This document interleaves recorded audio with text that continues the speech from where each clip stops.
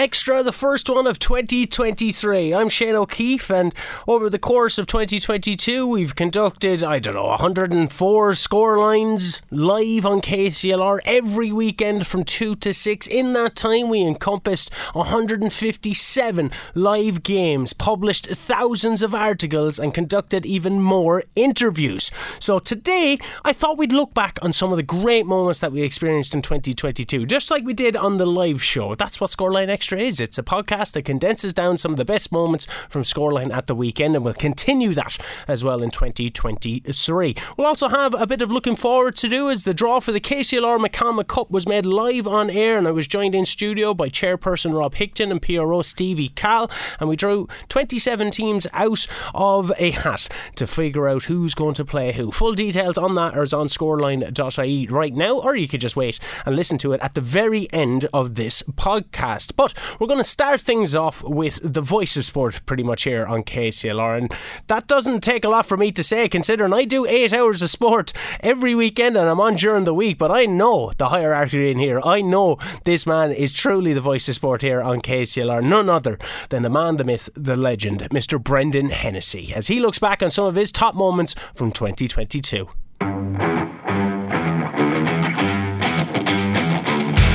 New year to you. You'll be bringing in the new year, what, for about 9 o'clock tonight, is it? Yeah, I'm at 9 tonight. 9 under 1, obviously, because we need to bring it in at 12. And the late great Johnny has done it for in the history of local radio on Kilkenny, Carlow. So it's sadly Johnny is gone, and I've been filling in for the last few years and kind of gone stationary there now. And it's my first night to do it, so I'm looking forward to it. Yeah, it's going to be kind of a bittersweet night, as you mentioned, as well. But I remember handing over to Johnny for years. I'd be in from 10 to 12, and then I'd bring in the new year with Johnny. But looking forward to hearing what you have in store, Brendan. And that's looking ahead. Let's look back. You have been the voice of sport now at KCLR since its inception, nearly since its inception. And you've seen many great sport moments. We've heard the Carlow and Kildare Leinster game where you and Willie went absolutely balubas. But looking back on 2022 in particular, have there been any particular moments to you that have stood out? To be honest, I always find it hard to pick out Lom and Shane because I'd be involved in so much, and everything I do, I would give it 100%. And I think one game has been as important as the other.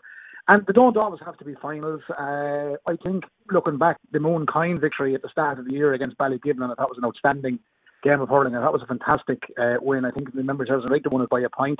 I thought Carlow's win in the Joe McDonagh against Offaly, they played some of their best hurling in years against Offaly. I think they finished up in Tullamore 22 points to 17. Even had a good chat with Michael Fennelly after that. Michael was manager of the Offaly team that day, and he was very, very impressed with Carlow on the day. I thought they were fantastic. And just more recently, there are three that I would pick from the year was Shamrock's victory over Ballygunner. I thought it was a cracking game. The sad thing about it, it was played in front of, if you say no one, someone will text them and say that's unfair. I know, you know what I mean, compared to what it'd be in Croke Park. It was up against the World Cup final. And I thought that in itself was a brilliant match, but I thought the disappointing angle of it was, which I said to you on the day, that here we have the two best teams in the country, and people Christmas week were expected to take their pick. We're going to sit down and watch the television. The missus going to be Christmas shopping. What's going to happen? And we all know what happened there. You know, Messi was on the telly, and it's a world sport, and the two best teams in the country. It kind of was an insult to the competition, I thought, by going ahead, and I thought it was an insult to the teams, even though we were told that both clubs agreed to it and this, that. But according to Joey on our interview, the players weren't consulted. So, you know, you can take what you can out of that. That was my big disappointment in that. But as a game of hurling, we'll forget about all the politics and the World Cup and all. As a game of hurling, I thought it was an absolute cracker, and I thought Shamrocks were fantastic on the day. And Ballygunner have been fantastic All-Ireland champions also. I will go back to your first pick there, and we'll kind of pick apart those three moments, because I do have stuff lined up from those moments. But speaking of Moonkind and Ballygiblin, that was our first kind of success of the year in form of the Junior Championship. 5 years on then from their All-Ireland defeat to Mayfield, Moonkind finally burying that kind of half-decade of hurt and regret as they got the better of Ballygiblin. It was an entertaining All-Ireland final, as you said. It was only a point in it between the two sides. So we're going to listen back to a moment from that, just to re-jog your memory and re-jog all of our memories here at KCLR. Here's the sideline cut. It's an absolute massive. Oh, what a score! What a score from the wing half back man O'Neill, Joe Canning, TJ Reid, Dermot Byrne, Mouse Cavan, eat your heart out. This man has nailed it. Marcin O'Neill, what a strike. Here come Ballygiblin. They're sending it back in field, and that's a point for them. Too late. Too late, is it? 22 points to 20 here in Croke Park. 22 to 21 now. 1 point between them. I was going to say, will they have a chance? They've nailed it. Do you think so, Mike? Yeah, it's over. Ball comes out the field. It's heartbreak for Ballygiblin, but what a day for Mooncoin. Defeated in 2017 by Mayfield. The Ballygiblin team are on their knees. They've given this one hell of a shot, but Mooncoin, the Rose of Mooncoin, has been played here many times before. It will be played here today. The Rose of Mooncoin will be played here many times before, but it'll be played here today. Did you have that one in your back locker?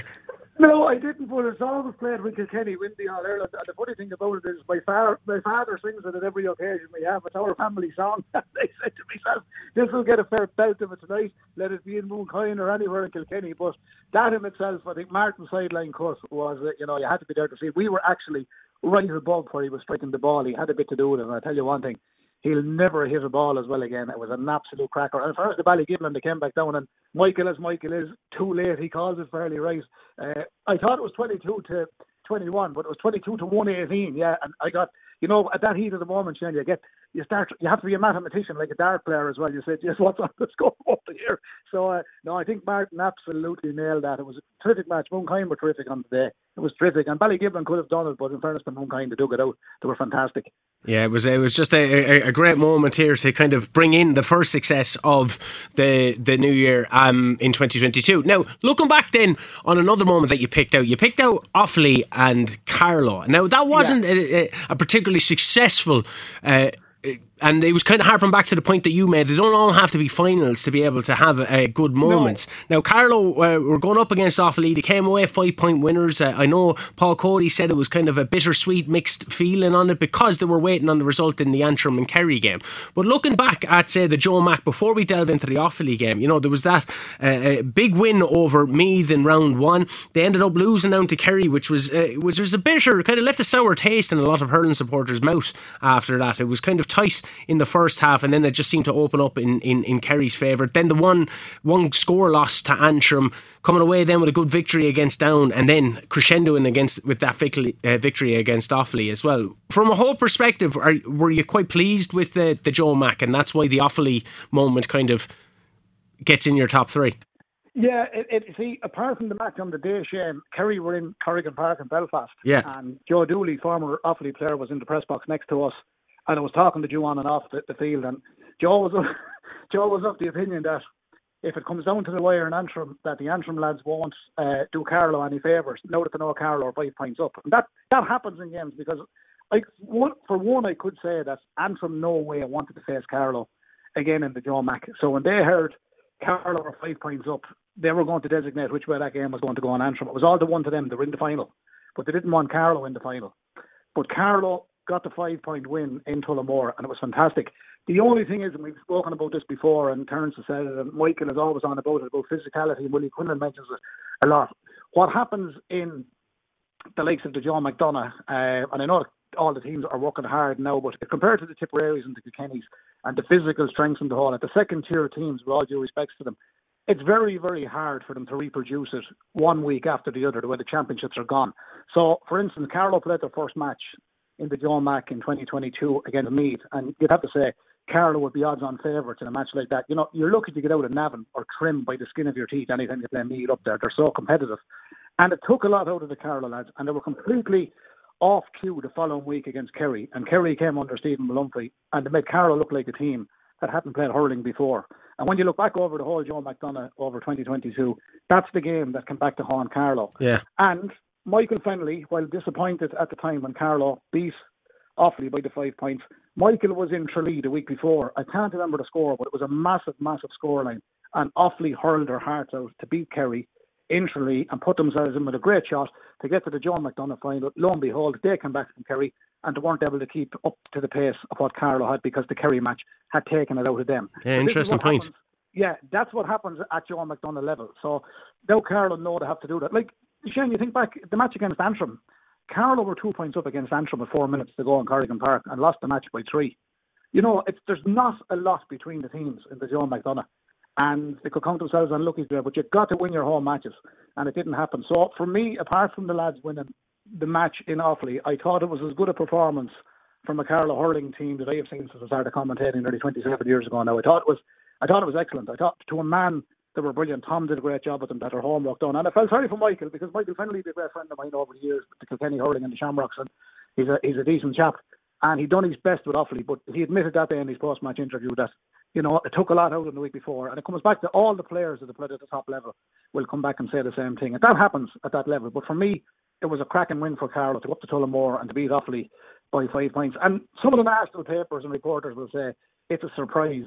I don't like when I hear them saying surprise, because Carlow have been hurling competitively enough with small resources over the last number of years. They hurled in Division 1, that won the Joe McDonagh in 2018, you know, they won 2-8, they got back up, were 13 points down in Offaly a few years ago, to come back and won it. I can't understand why they always have to use the word surprise. For a small pick of players, I think there's massive work going on at hurling in Carlow, and there's no conveyor belt coming in there on the with players coming into Carlow. I don't have players in abundance. You know, I know there's 6 teams back at the senior championship now, but they're not there. But for the players and the clubs and the hurling people that are there, they're fantastic people. And it's great credit to Kilkenny County Board as well, that over a number of years ago allowed Carlow hurling to play in the Kilkenny League, which has brought them on in leaps and bounds. It's been fantastic. So, you know, they're a great bunch of men at what they can do. And they were just unfortunate they didn't get to the final. But that, for me, was one of the reasons I picked out that. I thought it was they gave an exhibition that day against Offaly. They really hurled beautiful hurling. It was a lovely day. It was a great day for hurling. But to a man, Carlow, everything worked for them. They were brilliant. And there was another nice story coming out of that as well, in the form of Richie Cody equaling his brother Edward's record for Carlow in the victory. I think it was the 164th time he lined out with the red, yellow and green for the county as well. So that was a huge achievement. Yeah, it was massive. Sure, they're great. Like, mentioning all the great men that played the game, like, you know, they're synonymous with Carlow hurling, and the girls with the camogie. Like, the lads have been brilliant. They run the great Leinster Rangers team that won the Leinster. There's 4 of them there, and it was brilliant. And Edward himself was an icon, and you know, Richie be a household name over the last number of years. I know he's not 21 or 22 anymore, but my God, what a servant he's been to club and county, and fair play to him on equal in the record. So I had the joke with him, was he going to retire, that he wouldn't take the brother's title. I don't know what he's doing. We're going to listen back to a moment from the end of that game as well, and it just kind of goes to show the relationship that you still have back with the studio and myself, as we're trying to feed each other what's exactly going on around the rest of the world and around the rest of the county. Shane is keeping us up to date back at base as well. Keep us up to date, lads. The Twitter feed is Conor coming. Kehoe got that one, Brendan. 38 minutes into the second half, 2:20 to Antrim. Carlow have won this one. Offaly won't be going to the Joe Mac final, and now the players wait on the field, reminiscent of what you see in the Premiership or in the First Division or Second, to see who will be relegated. There'll be no one relegated here, but will Carlow get to the final? In Antrim at the moment, Kerry 27 points, Antrim 226. What is happening up there? What is left? It's a 1-point game. Carlow have done the business here. 22 points, Carlow. A disappointing afternoon for Offaly, but turns, I said it earlier on, Carlow were by far the better team. Yeah, and then the whole waiting to see what was going to happen, and then you had Antrim goals for, I think Neil McManus got a goal, Conal Bohill got a goal. It was 221 to 28 points, but then ultimately 29 points to 221 in favour of Kerry. But it kind of just goes to show how as things are happening there, and the game might be over, there's still other things happening that you have to stay on your toes as a commentator. Yeah, well, if Kerry had won that, Carlow were in the final, so that's what it was. Yeah. Cooley's point was, without taking anything away from Antrim, they were never at that time when Kerry were in control. While Carlow's win was great on the day, you know, it's there to be done. They reckon Mick McCarthy and Ruud Hull had agreed to draw in the World Cup all those years ago. You know, Antrim are going to say, well, hold on for a second, we're not playing Carlow again. You know, we don't want them. And the next thing they say, let's put a finish on this. We're not going to let Kerry win this one. And if Kerry had won it, you know, they were in a right position, but Antrim were already in the final. So there was a few things went their way, and it comes back to the bottom line, Shane. As I said, if you don't win your home match, you're in trouble. And, you know, anybody was at that Carlow-Kerry match in Netwatch Cullen Park in the second round, that they went home very disappointed, and so did the players, and so did Tom, because they're a hell of a lot better than that. So it just wasn't to be. It just didn't hinge on that moment in time. You could go back a few weeks to the Kerry match, and that was it. But, you know, they were only by the skin of their teeth they missed out on the final. And I tell you, they were hurling so well if they had got there. I actually told Eddie Scally that I would have fancied them. I would have fancied them all the way. But anyway, it wasn't to be. So hopefully 2023 will be a Joe Mac year for Carlow. Speaking of Carlow hurling, and speaking of a name that you just mentioned, Eddie Scally there, he's going to be managing Bagenalstown Gales now coming into next season. What do you make of that? Of all places, I heard that in Minneviog the other night, and I hadn't heard it up to that. The last I heard of Eddie is I was looking for tickets for the Fiestas Chess. He didn't tell me he was going to Bagnallstown. Well, their Bagnallstown Gales have been excellent since the amalgamation of Erin's Own and St Andrews over the last few years. They were always excellent. They were great players, and the whole of the club is very well amalgamated. So he's going in among some great people down there, and the most important thing in urban areas is to try and keep as many people playing. I don't think it's as simple as the country areas. I know country areas lose players in more rural parts of the country, but in town areas, just to keep lads at it at the vital ages and nurse them along to get them into minor and into under 20 and get them up to senior. I'd say if there was a stat on it, there's a fall off bigger in urban areas with hurling than there is in country areas. So Bagnallstown has been a sleeping giant for the last number of years, and they've made great progress at minor and senior level. They haven't lifted a senior title as of yet, but there's ingredients there to make the cake, and they'll be up again with the likes of St Mullins and Rangers, and that it'll be competitive in Carlow. But Bagnallstown has been a sleeping giant, and they still have a few fine players, and some great young players have come through in the last few years also. Yeah, it'll be interesting to see what happens. And Brendan, I'm conscious of your time because you have 4 hours of live radio later on, and Jim has already messaged in saying that he can't wait to be listening into you, Brendan. Thanks very much, Jim. Doesn't want to listen to me. What's Brendan coming on? Brendan, before we go, we'll tip on the point then. One of your top 3 moments was that game with Shamrocks and Ballygunner. Of course, all the talk leading up to it was that Harry Ruddle goal and how Shamrocks are going to be a wounded animal coming into this, and they're going to be very, very kind of frothing at the mouth to be able to get one over Ballygunner. It was almost forgetting about the fact that they're going to be facing Dunleid in the final. This whole match was just based on last year's final. It's the semi-final stage. What did you find so enthralling about? What I found enthralling about it was in particular Shamrock's second half performance, because Ballygunner, they can just wheel off scores at their peril when they can make a bit of space in that. And Shamrock's had a few hiccups along the way. I mean, if you were very fair about it, only for Dean Mason in the goal against Mace, I believe Shamrocks would have went out in Leinster. Dean was absolutely outstanding that day. But what I took from the Shamrocks Ballygunner match, I mean, Ballygunner can do what to do, and I thought Stephen O'Keefe on the day, you saw this yourself, off. We said, are we going to get any past this man at all today? I looked at the whole concept of the whole competition, the history that Ballyhale have in the short 50 years. It's their 50th anniversary, and I said, of the calibre of men they are down there, I always said to Michael over the years, what have they got in Ballyhale that no one has? They have class players, and if you look to the team collectively, they have a lovely team with a blend of youth and experience. And people will say, TJ was quiet. He scored 1 ace. That's fairly quiet. I know, yeah. This sort of thing. Owen Cody came into his own, got 2 beautiful scores. They picked off. Owen Keneally got a vital point at the vital time, if memory serves you right, in that match as well. It wasn't the highest scoring of games, but I thought competitively the Shamrocks were excellent, and I think the lads, Pat probably would have said it to them at half time as well. I don't know exactly what he said. I know I had a good interview with him after the match, but lads, it's for 50 years here. We lost to these fellas last year. Go out, don't let yourselves down. They're the most decorated club in the club championship. They're back in the final now, and they're favourites. But they're where they want to be now, and I think you might have it in front of you. I think they might finish with 116 or 117 on the day to 16. It was a 3-point win, I think. Yeah, it was 11 points at half time each, and it was 116 to 16 points then once the referee blew the whistle. It was a complete performance, and I know they lost 2 players with injury early in the game as well, which didn't help, So that in itself. Well, that was the interesting thing as well. Darren Mullen going down earlier on. Joey Cudahy was the next casualty, and Pat Hoban kind of alluded to it afterwards, because he got a bit of flack against Kilmacud Crokes for not making any substitutions, and of course Kilmacud then in the second half just came out swinging. So it kind of went to show that he was able to change up the team when he needed. Yeah, well, Brian Butler has plenty of experience. He came on for Mullen, and in fairness, young Shortle has been fantastic all year. Anytime he's been involved, he's brilliant. He's a lovely stick man. He's a lovely hurler. And while Joey would have bundles of experience, if you're injured, you have to go. But, the strength and depth is there. And some people might look at it and say, well, it mightn't be as strong as what you think it is. But at the same time, you don't actually creep onto a Shamrocks team if they're in your corner to get onto a Shamrocks Ballyhale team. But your first question was, what did I take over? I just thought their effort, their approach, and their attitude over the 70 minutes was excellent. And I thought Ballygunner were fantastic competitively as well. Stephen O'Keefe, if you took Stephen out of the equation, Shamrocks could have scored 7 goals. And then Dean Mason brought off a vital save in the second half as well. And if that had gone in, it would have been a huge turning point in the game, because I think there was only a point in it at the time. So anything could have happened. There wasn't a lot between these fellas. And when I seen Harry Rudder coming in for Paul Fitzgerald in 55 minutes, I said, oh no, there's 5 minutes left. Here we go again. So, yeah. you know, Joey Holland, I think's game. I know a lot of kind of stuff went on Stephen O'Keefe for his performance, despite losing and stopping all those goal scoring chances. But Joey Holland's job on Desi Hutchinson was just as important from a Shamrocks point of view as well. He took him out of the game. He had to be moved. Joey Holden was absolutely outstanding on the day, sir. He was absolutely class. He was the KCLR man of the match anyway. Michael and I decided on that as well. And the funny thing about it, TG Carr went for somebody else, and the commentator from TG Carr turned around and said, I would have given it to Joey.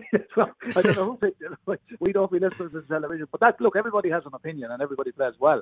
But you know, that's the situation. You know, when you look back to Harry's goal last year, it was a moment that chap will never forget. And to be fair to Ballygunner, they got to win one. If they hadn't won last year and they had lost the semi-final this year, that would have been complete heartbreak. But you know, to win one is brilliant, and to try and stay winning, to retain. You know, that's why the Kilkenny team that did the 4 on their own, any team like Limerick and any of these teams, the Dubs in football, the Kerrys of this world, you know, to go back and to be able to repeat in All-Ireland, Shane, at club level or inter-county level, even the women in Camogie, like her, at any level, it's that's not an easy thing to do, and I mean, they've done it. And one thing I didn't say at the start, I think in Harry Ruddle and his goal, one of the heartbreaks for me in 2022 was IT Carlow, which is now the SECU in the Fitzgibbon Cup. I mean, against UL, the same thing happened. UL got a free. It was, I think it was Mikey Kiley, the Waterford player, took it. He got a free in the middle of the park, and Carlow were leading by 2 points for IT Carlow. And there was tremendous interest because, you know, Dean Mason was on the Carlow panel, Owen Cody was on it, we had Martin Kavanagh from Carlow, we had Christopher Nolan, Chris Nolan. You know, we had a few local lads as well, and we had a few of the Wexford lads who have Carlow connections, Carl Dunbar, whose mother would be Carlow. You know, and there was fierce interest in it, the place was packed. And they get a free, and we're in out of time. And DJ and Mick Dempsey lads are on the line, and we're looking forward to heading for a final. And the next he takes a free, and like Harry Ruddle, it hit the back of the net. Well, we came home that night absolutely heartbroken, because that would have been an ideal opportunity for IT Carlow at the time. So we can look forward to the colleges hurling of football again this year. It was heartbreak for Carlow last year, but I know we have to respect the referees and all that. I met him after, and I said, where did you get that free? He said it was a free, all right, but I didn't think he was going to score it. Yeah, it was Mikey Kiley, that wonder free. He scored it from the halfway line. Yeah. You know, and realistically, it was a miserable night, and it shouldn't have went in, but it was an absolute heartbreak. So when we look to the positives and the great things that have happened, I mean, I enjoy every minute of it. It doesn't matter. You know, I have a bit of passion for it and I love it, but there were just 3. I picked them. Maybe if I sit down tonight and say, why didn't I tell Shane this, or the listeners might say, why didn't you pick this? But, you know, you do so much, it's hard to pick them up. But I love every day you can get up and go out and broadcast a match or be at a match and enjoy it. And I think the world of all these fellas and girls is out and play in all sports. I think they're brilliant. And I think everybody, you know, we were all told in school, everybody should be playing. And not everybody does play. You know, everybody should take part in something. It doesn't matter what the competitiveness is. But to me, there has been some brilliant things happened over the last number of years, but in particular this year. And I'm looking forward to Shamrocks and Dunline now in the final in January. And I'm certainly looking forward to the leagues and looking forward to the John Mack and to everything that's going to happen local, national and international. And I'm going to keep a close eye. You know, you have Stephen coming on there to talk about the rugby. I think Leinster, it could be a great year, and we have a lot of local involvement there as well with Ed Byrne and Porter and a few of the lads. You know, the final is in Dublin this year, and you know, if ever Leinster to go and do something in the rugby, this would be a fantastic year to do it. They're playing well at the moment, but I hope they don't peak too soon, and certainly in World Cup year, if Ireland could just go and win the World Cup. But I met McQuinn on this. We're on the tough side of the draw, and it's going to be very hard for Ireland to produce a World Cup win. But we have some terrific players, but we don't have to pool for picking up. We pick up injuries to vital players, and that the strength and depth is there, but it's not there in abundance of what the Englands have and the New Zealands and the Australians and the France have. We don't have the population to have that amount of high-profile players, but we're picking from 4 provinces, and that's the way it is. But we're remarkable what we can do. So I just hope it turns into be a great year, and you keep up all the great work that you're doing, and Robbie and all the team down there. Just thanks for everything during the year, and I enjoyed the commentaries, and I'm looking forward to more in 2023. We're looking forward to hearing you at 9 o'clock tonight, bringing in the New Year's. Brendan, thanks very much for taking the time. I'm going to play a bit of that semi-final between Shamrocks and Ballygunner, but wishing you the best New Year, and I'll be tuned in tonight, sir. Thanks, Shane. Happy New Year to you all and to all the listeners. Thank you very much. Here we go. Here's Shamrocks versus Ballygunner. Yeah. The clock says, and the scoreboard says 63 minutes and 20 seconds. St. Thomas has 20 points. The Shamrocks 115. If TJ Reid scores a goal... This is like St. Ryan is all over again. Yes. Well, if I actually give up and just score this cycle. If he scores this goal, Shamrocks win the game by a point. It will be heartbreak for St. Thomas's. It will be heartbreak. St. Thomas's have 1, 2, 3, 4, 5, 6, and the goalkeeper narrowing the angle for Reid. He didn't miss the penalty. Can he get a goal? Here's the lift. There's the strike. Oh, what a goal! What a goal! Unbelievable! Reid. He absolutely won it. Nobody saw it on the internet. The man is unbelievable. He's unbelievable, this fella. We had DJ in the past. We have TJ in the present, and he's a Ballyhill man, and the referee can't have much time left. Shamrocks lead 21 points to 20, 2:15 to 20. St. Thomas has come out with the ball. It's all about discipline. Up you get, but that could have been a free. The referee's been hard on St. Thomas's. St. Thomas's Shamrocks again. They're like Lazarus. They come back from the dead, and the ball is going out over the line, and it will be final whistle goes, and the Shamrocks win the game at the end. Okay, so I played the wrong clip, Alright, that happens. That happens sometimes on live radio. I have them down as Shamrocks, #Shamrocks. That was obviously against St. Thomas, who lost to Dunley in the semi-final this year. Lost to Shamrocks last year. This is the one that I was looking for. Shamrocks versus Ballygunner. Shane, it's near the end of the year, isn't it?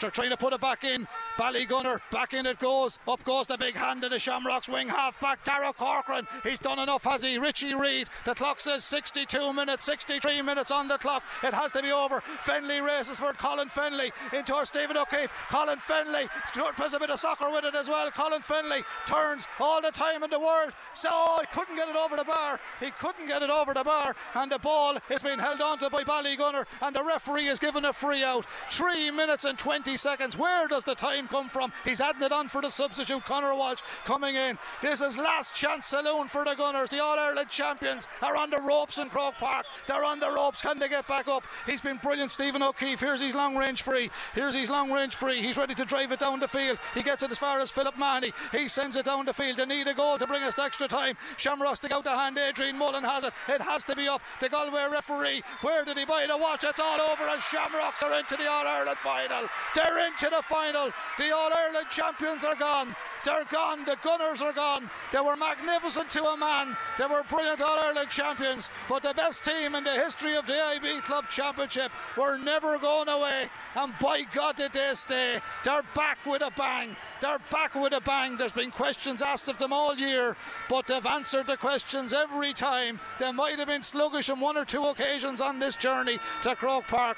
But I can tell you one thing. There was no sluggishness about Ballyhale Shamrocks today. Left a bit of stuff that they don't normally do in the first half, Michael, but we have to remember Ballygunner were a class outfit. This is a brilliant win for the Shamrocks. It's a brilliant win for the Shamrocks. They fully deserved it, Brendan. We're the better team. As we say, they created 5 goal chances. They took one because of the brilliance of the goalkeeper of Stephen O'Keefe, but it was just a brilliant performance. The likes of Owen Cody's there in the second half. He was absolutely magnificent, and that's what they have. They have that individual brilliance.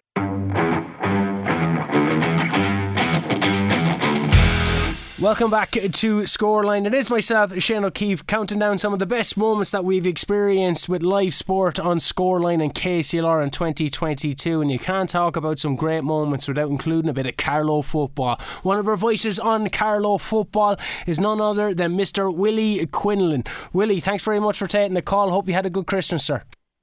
Yeah, great Christmas, Shane, and yourself?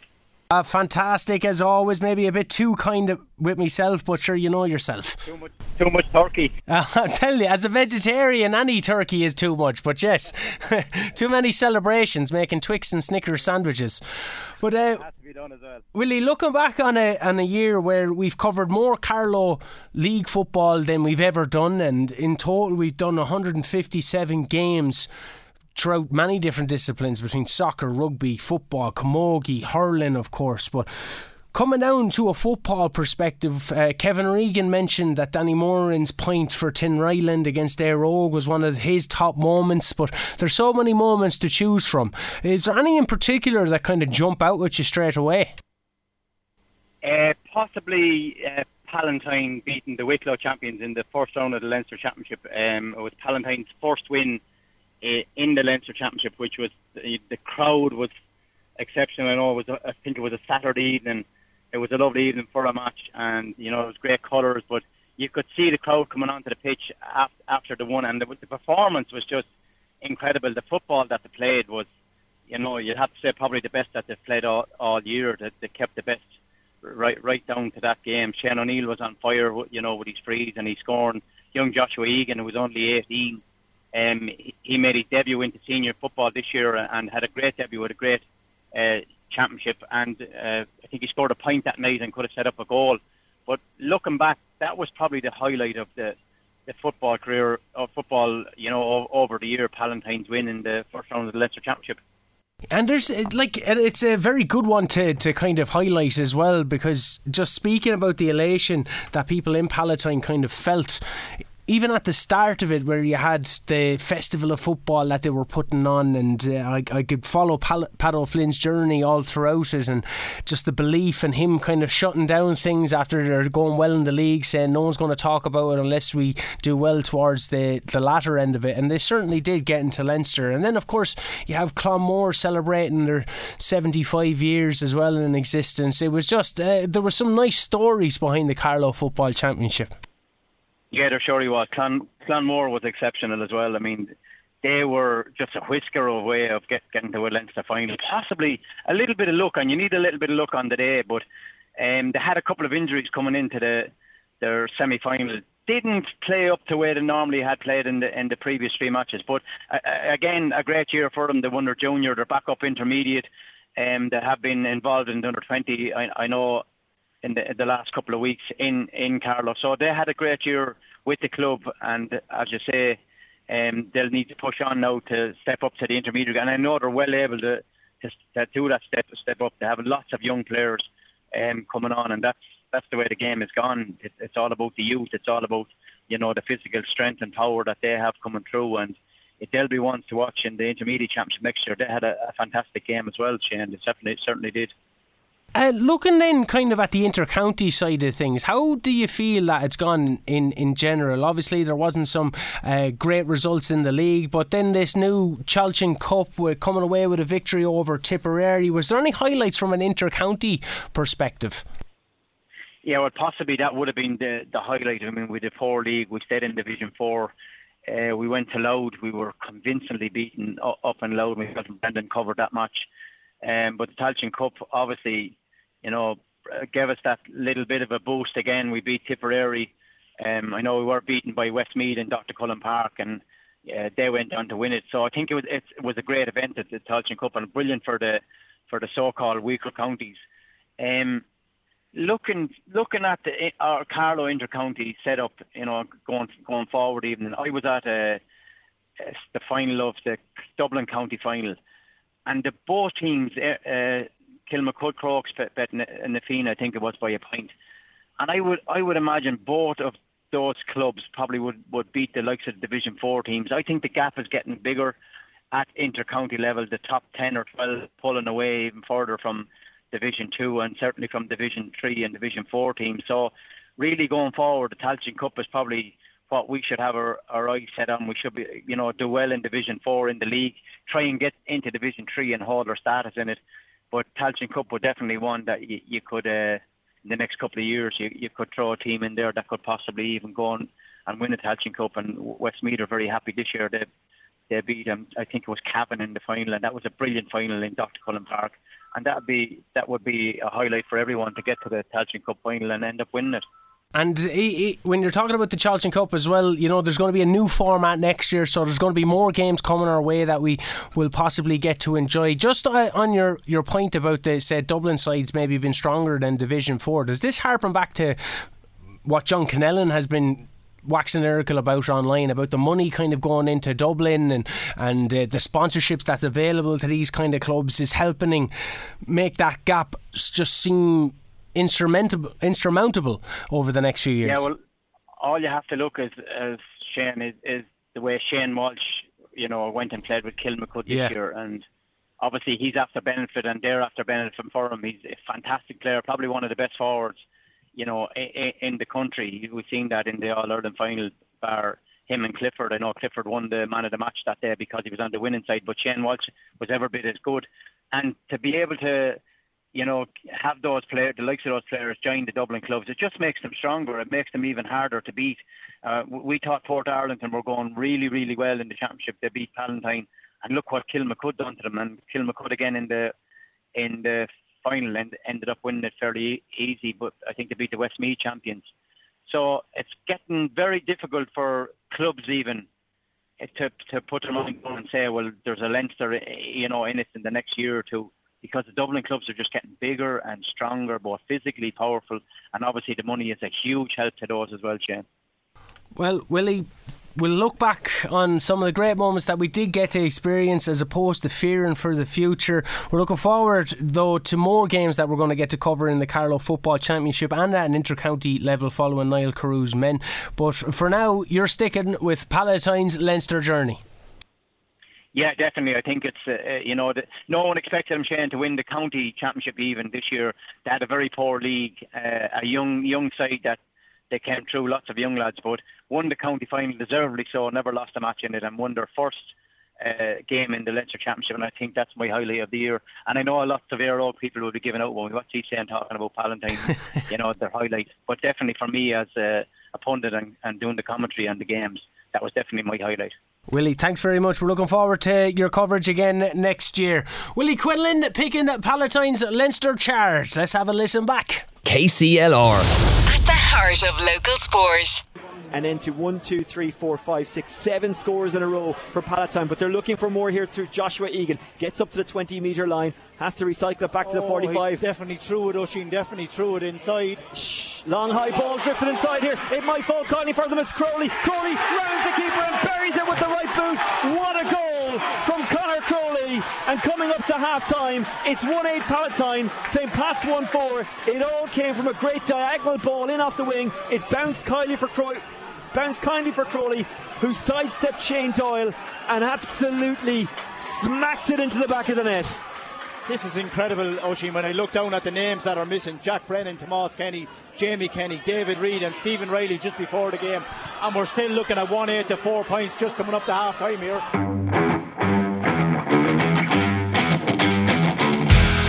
Welcome back to Scoreline. Now I'm delighted to be joined on the line by one of the voices of hurling here at KCLR. You may have seen him on the sideline this past year as well with Dicksboro, but we've been hearing his voice all throughout the year on some of the matches that we've covered here on Scoreline. I'm delighted to be joined by Michael Walsh. Michael, how are you, sir?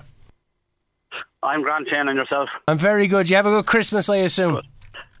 Yeah, and yourself?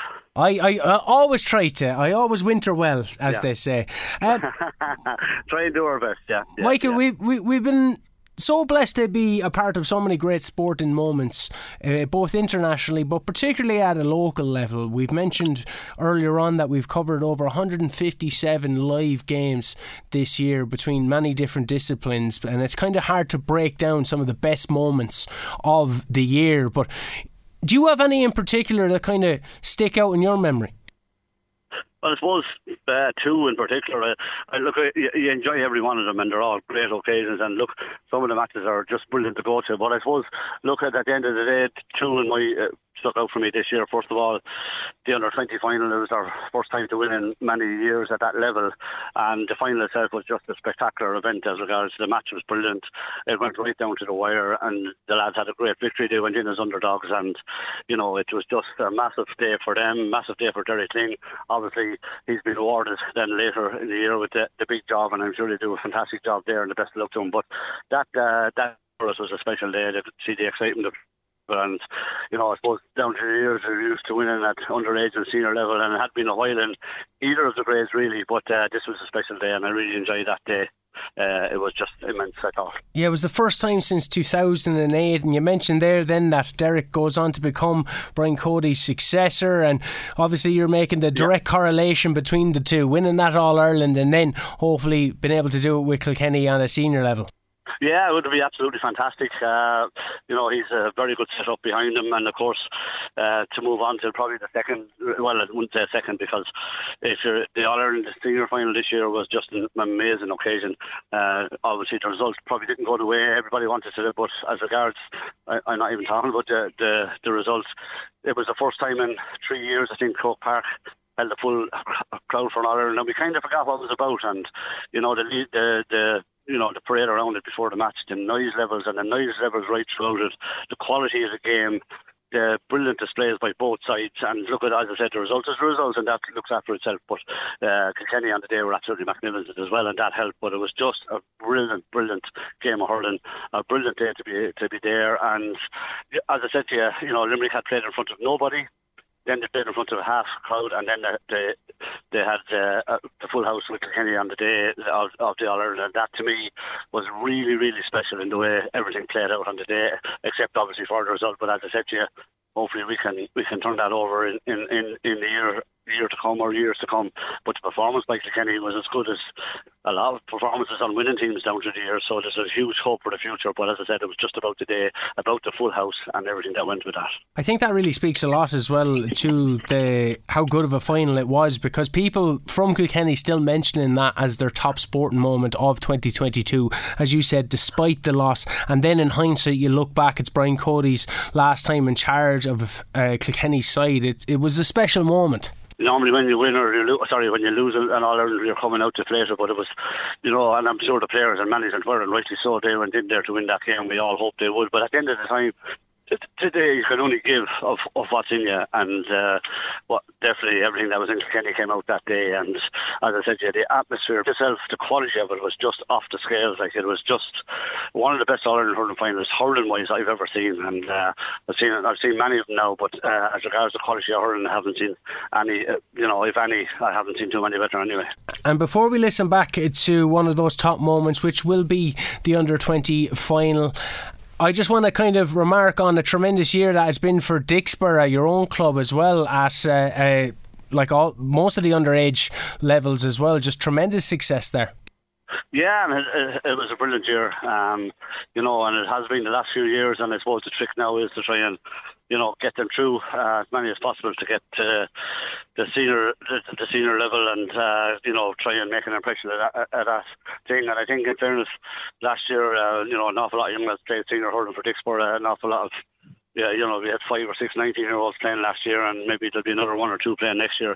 And that's the ultimate goal. It's brilliant to win underage, and we've had great victories over the last 3, 4, 5, 6 years, and this year in particular again. But the trick is, as I always say, it's brilliant to win underage, but you've got to try and get through now to the top level, and that's the goal for every coach in Dicksboro, to try and make sure that these fellas do come through and play at the top level. Well, Mickey, thanks very much for taking the call. We look forward to following Dicksboro's journey, but having you back on KCLR and in the stands commentating on some of the biggest matches within Kilkenny hurling. Thanks very much, Mikey, and have a happy new year, sir. Thanks, Shane. Many happy returns. This is the final moments of that Under-20 final, Kilkenny versus Limerick. KCLR. At the heart of local sport. That's a wide ball. Kilkenny have to have it now, Michael. I think, yeah. Kilkenny have to have it. It has to be over. These 63 minutes and 64 are turning into 66 and 67. It's now into the 64th minute. It has to be up. The Waterford referee looks at the watch, and Kilkenny are the All-Ireland champions. Well done, Derek Ling. It was a great performance. They've won it 19 points to 18. They were the underdogs, and they can say what they like now. Kilkenny have come back and won this one. Well done, Derek Ling, Michael Rice, Peter Barry, Peter O'Donovan. But Michael, that was a great Kilkenny performance. Absolutely to brilliant, a man. Yeah.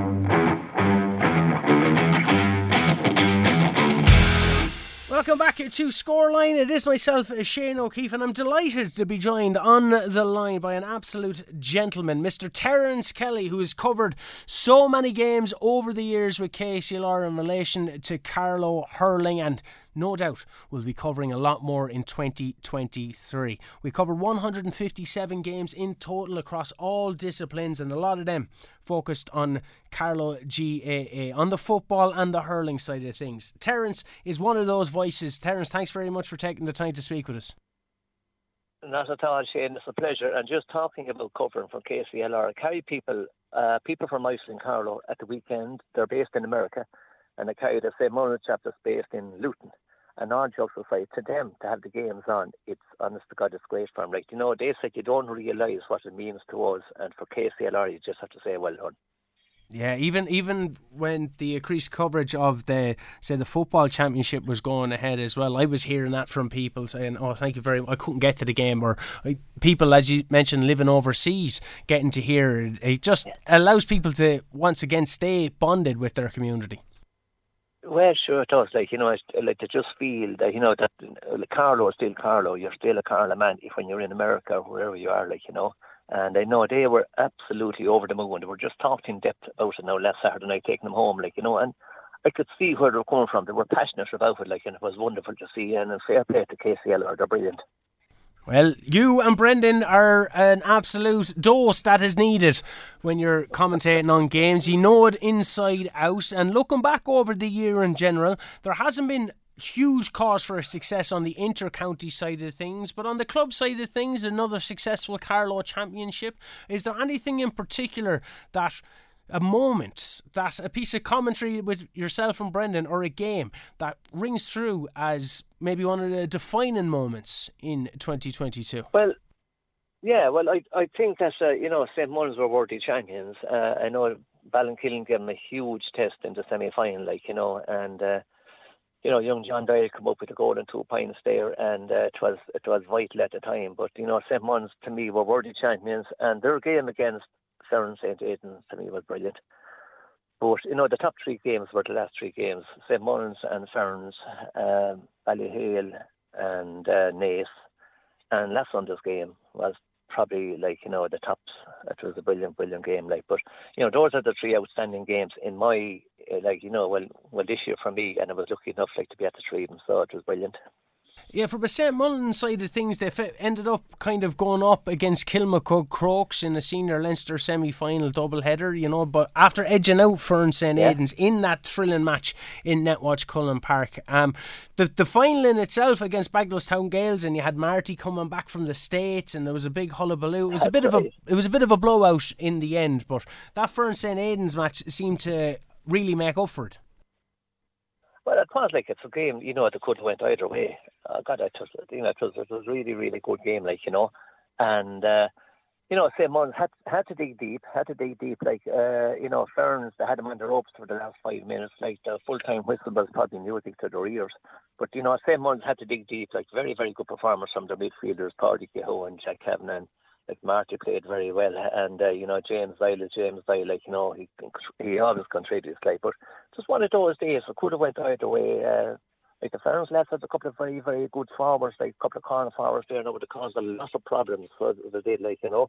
But in general, like, on the balance of play, St. Mullins just about deserved to get over the line, and no, you know, they lived down the road from the St. Mullins, like, and it was delighted for them, I said, and it was great fun because it was a chance then to get to Croke Park, and you know, it was a momentous occasion for St. Mullins and for their families and for the club. So well done to them. Yeah, that was the thing that Jack Kavanagh kind of highlighted after it as well, about the chance to get to play in Croke Park, and how, you know, coming up say against Kilmacud Crokes, that they would have been more used to it. And on the day they certainly was, but I think St. Mullins' journey, you know, that epic win over Ballinkillen, wasn't it? 1 point on the day, and then kind of having such a dominant performance then against Bagenalstown Gales in Netwatch Cullen Park, and then having a 2-point victory over Ferns St. Aidan's. It was just a kind of joy to be able to follow their journey, and then, you know, having that hope of a Kilkenny and Carlow Leinster final. It would have been just brilliant.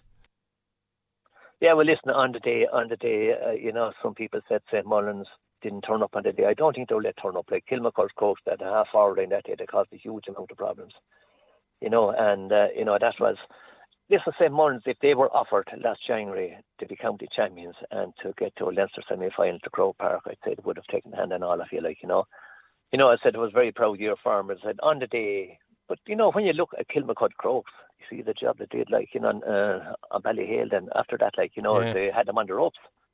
So, you know, you're talking of like a decent club, you know, a decent team, like, and on today, like St. Mullins, they had to play second fiddle to a better team, but listen, they had a very good year, and it was a great game. The game in Carlow, to me, the semi-final, the final was, Bangstown. Some people said they didn't turn up. I don't think they were let turn up. St. Mullins were very, very good, and they had a very, very good game against Ferns. But listen, they were second best against Kilmacud Crokes. But no, to me, that was the Ferns game was probably like the first highlight of the year, followed by the next two ones, Well, we're going to have a listen back to that and a bit of Jack Kavanagh after the game, because you just couldn't hear a more proud man knowing that they were going to go to Croke Park. Terence, thanks very much for speaking with us over Christmas. Hopefully you'll enjoy the rest of the time off that you may have, and we'll look forward to you and Brendan covering a lot more action in 2023. This is Shane. Thanks for having me on, and thanks for having me on for a number of years now, and thanks very much. It means a lot to me. Thanks, Shane. Terence Kelly, absolute gentleman, picking Fern St. Aidan's versus St. Mullins as the top pick in Carlow hurling. KCLR, at the heart of local sport. 45 seconds remaining in Netwatch Cullen Park. Marty Kavanagh is placing the ball. St. Mullins lead by 1. Candale lead by 2. With thanks to Blanchfield's Country Pub in St. Mullins. The roof will lift if St. Mullins win this one below in Blanchfield's. Here's the free for Marty. He looks to the goal on the Dublin Road end. The Carlow talisman. He was on the Joe Mack Team of the Year. Yes. He could be on the AIB Club of the Year team at the end of the day. He's kept the scoreboard ticking over. St. Mullins lead by 2. 119-117. Ferns were coming looking for a goal. Here goes the long high dropping ball from Owen Murphy. In around the house it goes. St. Mullins have it, a pull out on the ground. Out comes Kevin Keogh. We have to have this one. It has to be over Sean Clear. Oh, the ball is hooked. The keeper's hooked on the far side. What Sean Clear looking at, the 4 minutes are well over. They're well over. St. Mullins and James Style have it. Blow the whistle, Sean, it's all over. St. Mullins is on the way to Croke Park. We'll be there with the Shamrocks on the 27th. They were fancy to do well in this one. They've done well in this one, St. Mullins. It's another blow for Wexford hurling. Carlow have got one over them. The Rangers bet out the Bala in the Leinster final back in 2014. 119-117. Ferns were excellent, but St. Mullins were brilliant.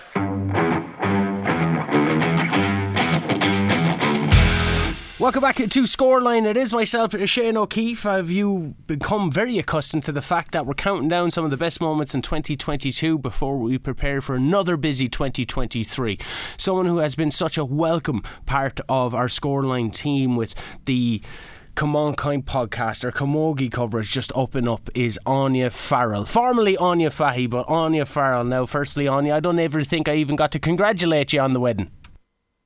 Oh, thanks very much. I don't know if it's congratulations or commiserations now at this stage, but sure, listen, we'll see out the rest of the year anyway and see how that goes. Exactly. Well, hopefully you had a great Christmas as your first married Christmas. But looking back on 2022, obviously you have your personal kind of celebrations, but from a sporting perspective, there's so many great moments to look back on. We've looked at some great moments in Carlow football, Carlow hurling, Kilkenny hurling, of course, soccer, rugby, and we can't talk about some of the great moments without mentioning the fantastic year we've had in Camogie, of course, with the All-Ireland final and winning that and going unbeaten. But there's been so many great different moments within the year.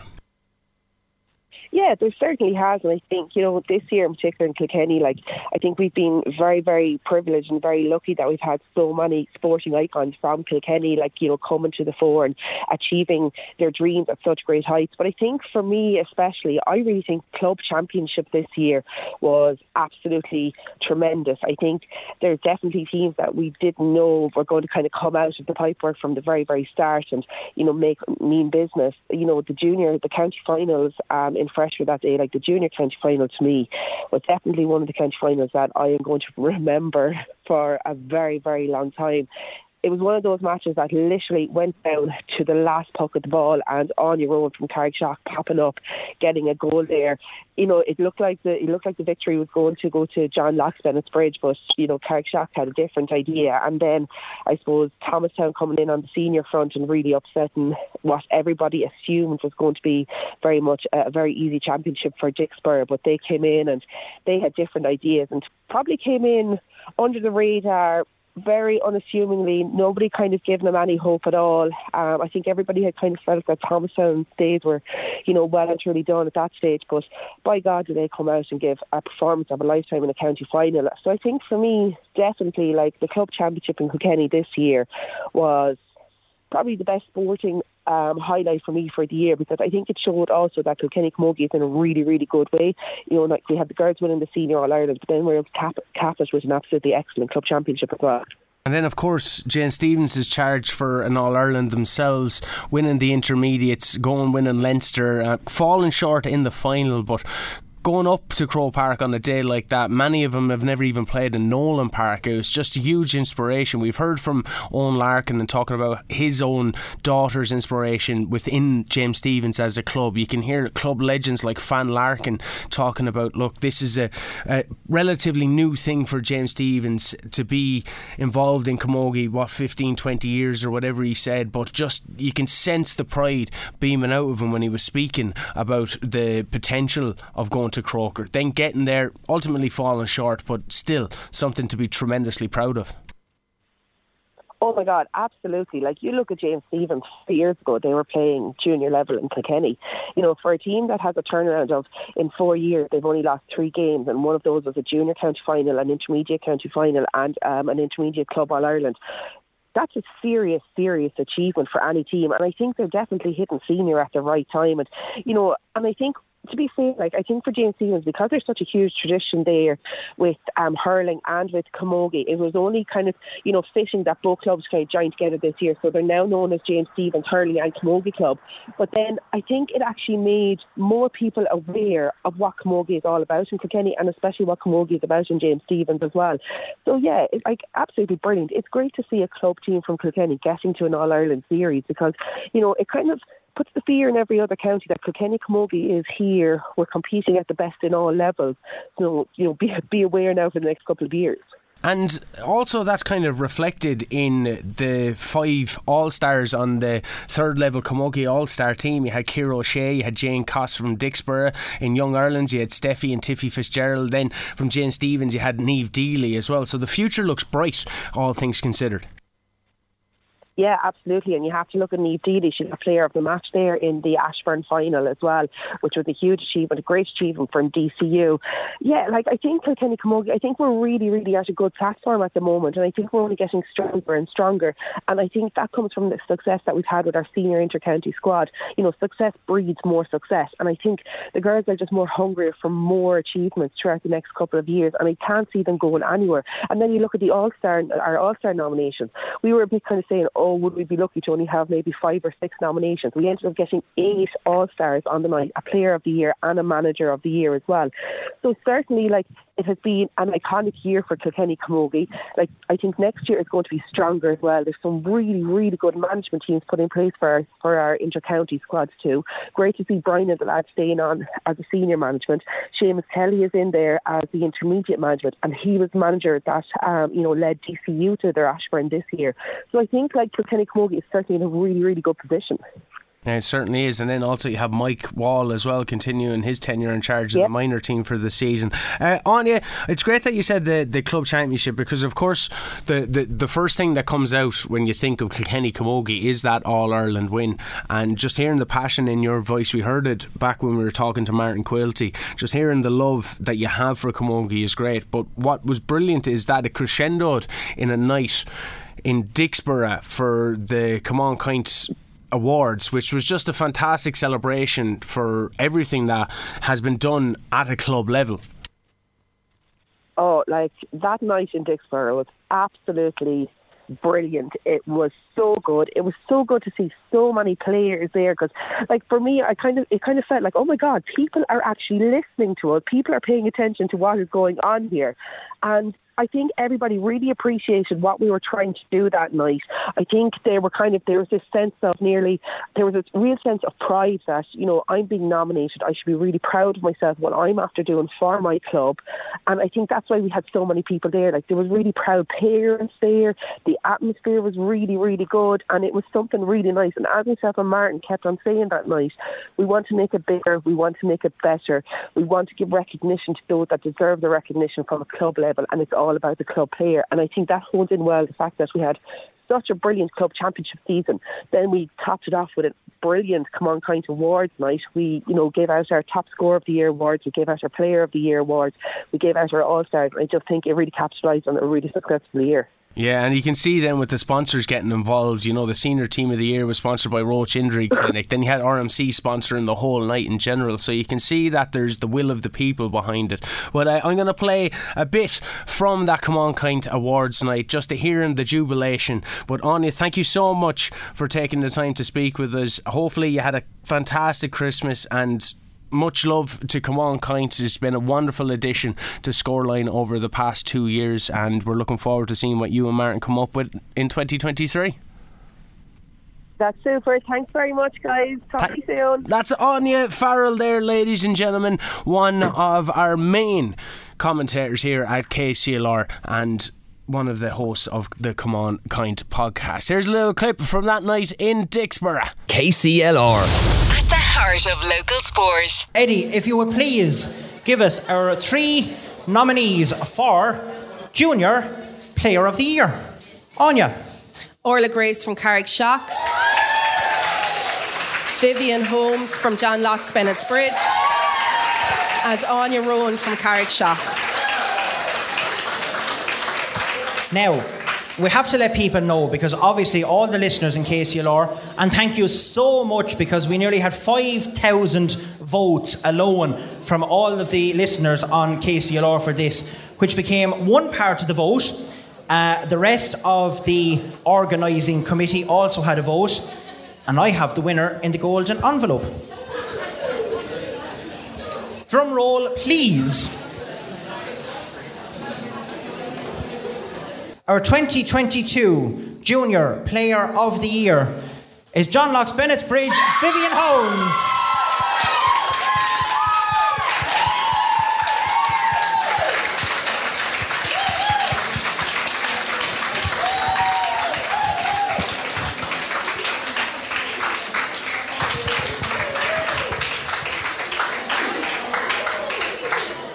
And our Intermediate Player of the Year nominees are Niamh Deely from James Stephens,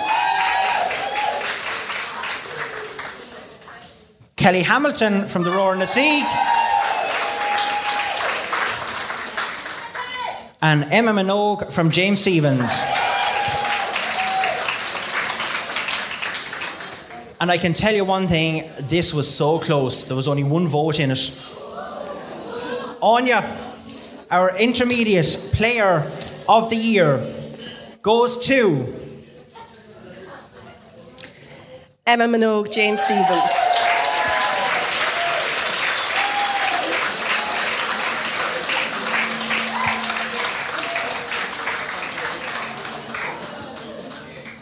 Right, the biggie, our Senior Player of the Year. We have 3 nominees, and the 3 nominees are all from our champions. Madam? Our first nominee goes to, I don't know what order it's going in. There you go. Anna Farrell from Thomastown. Sarah Walsh from Thomastown. And Joanne Fitzpatrick from Thomastown. Well, we know the winner is Thomastown. Our Senior Player of the Year goes to one of the joint captains, Sarah Welch of Thomastown.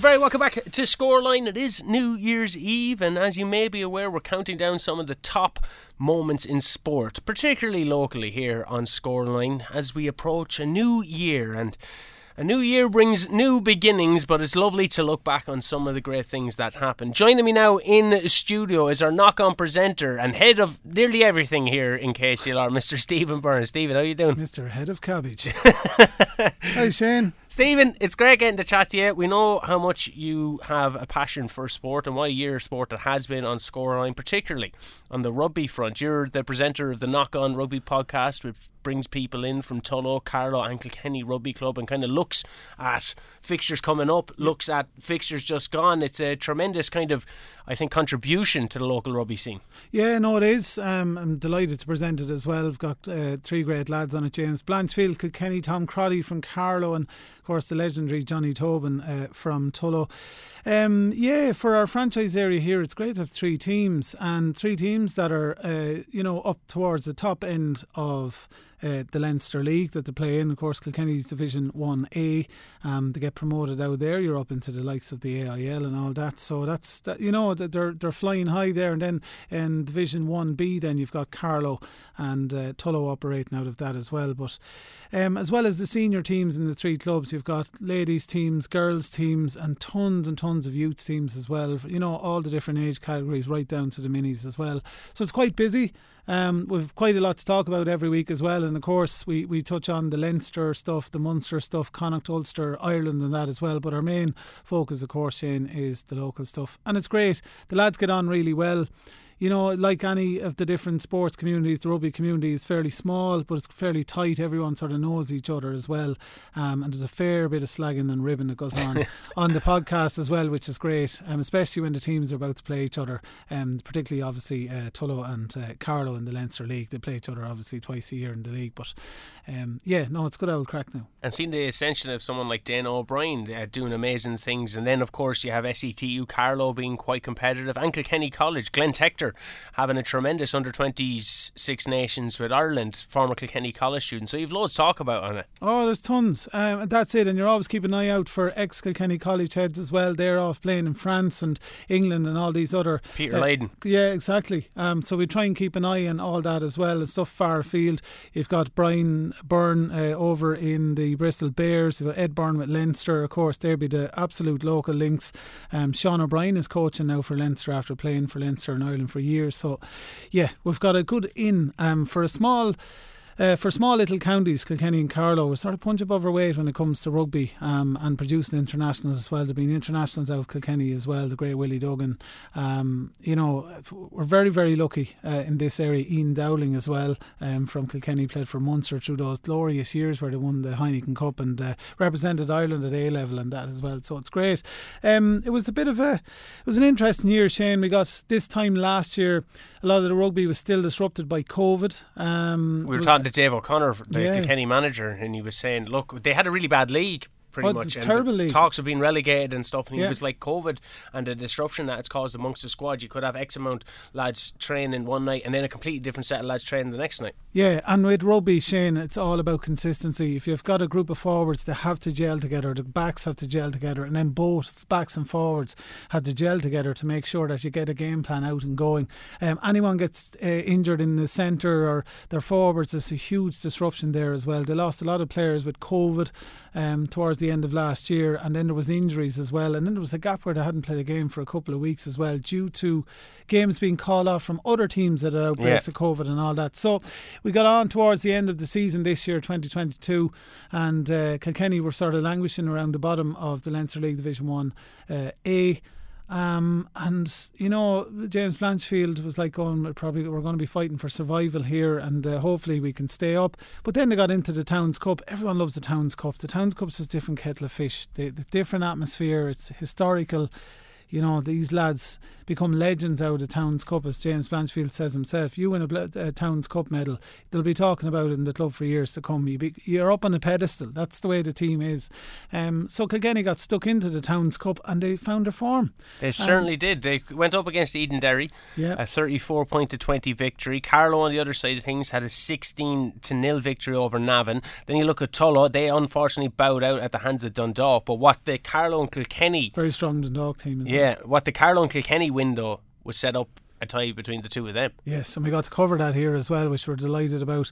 That was out in Fookstown. Myself and Johnny Tobin on duty that day. Lovely sunny day, I remember. A small bit of a breeze as well, but it was a lovely day.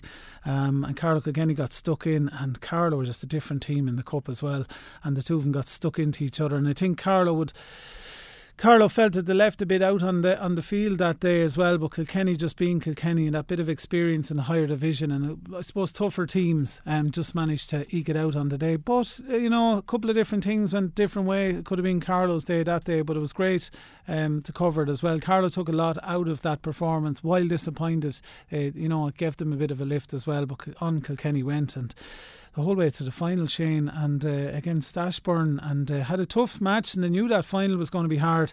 Ashbourne are not an easy team to beat any day. They're always a tricky team in the league even, but cup rugby is completely different. You just see these sides just become different animals in cup rugby, and into the final, and then Kilkenny getting that Towns Cup victory, that feeling, those fellas, the Doc O'Connors, the lads have been around for a few years. To get over the line in the Towns Cup is just magical stuff, Shane, especially when you've been knocking at the door for so long as well, and some of these lads were towards the end of their careers, I suppose, and probably thought it'd never happen. And then with the league going the way it was, your head wouldn't be in a good place. You're like going, but to get over the line with that was great. Fantastic day at Kilkenny, see them Towns Cup champions for 2022. It was a great day. I could tell because I could hear all the post-match reaction in the clubhouse and everything. You were there for it all. It was brilliant. And plus, we should know Kilkenny avoided relegation as well. Yes, in the end of the day, down to a penalty kick. Exactly. So close. I'd assume then you're picking that as your highlight of the year. Highlight of the year, Kilkenny's Towns Cup win. Absolutely, fantastic stuff. Just in the context, Shane, as I said, of where the league was. It was 20 years, I think, in the waiting. Yeah. It's huge for a small club, or any club. It's not even Kilkenny, you wouldn't even call them a small club. It's just huge to get a Towns Cup under your belt, and especially for a lot of those players that have been around for so long and just really dedicated to the cause out there, just total commitment. And you when they won, you're like going, that's great for those fellas. They've been... that's just reward for all the work they've put in over the years as well. Kilkenny came close, of course, years ago, and they lost the Towns Cup final to Enniscorthy. He was up there that day as well. And a lot of legendary players on that team as well, never got that chance. So to get over the line, moment of the year was brilliant. Well, we'll listen back to it there now. Stephen Byrne, thanks very much. More to come on the knock-on in the new year, but this is Kilkenny and Ashbourne in the Towns Cup. KCLR. Heart of local sport. They've won the Provincial Towns Cup in 02, 2001, 1986, 1959, 1955, and they're gone again. 32 points to 5 or to 6 to lead here, and are they going to get another try? But the final whistle goes in the Provincial Towns Cup final. It's victory for Kilkenny, and what a fantastic afternoon of rugby they've served to us here. It's junior rugby, it's the pinnacle, it's the bread and butter of rugby, and they've done really, really well here today. They started off with 2 tremendous tries in that first half through Aidan MacDonald and Conor Dempsey, then Jake Pratley in the second half of a super try, and Hugh Corkery. They dominated that second half. The Kilkenny supporters are in on the field. They're really enjoying this one, Johnny, but it has been, as Dermot said, you've said it through the commentary, a complete performance and a great panel performance. The Provincial Towns Cup is heading to Kilkenny after a 20-year absence.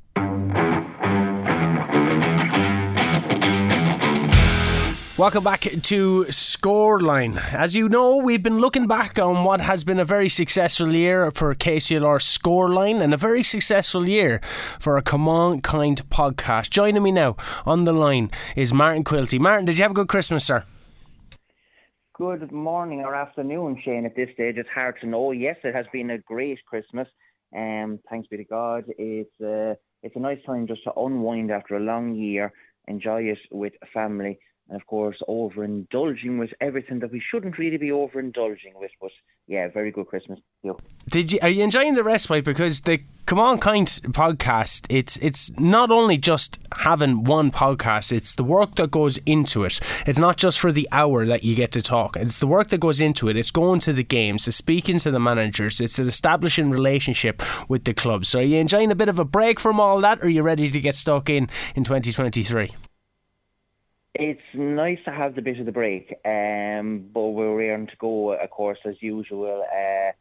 The league fixtures have already been put out, albeit the groupings is not there, but we have all our dates.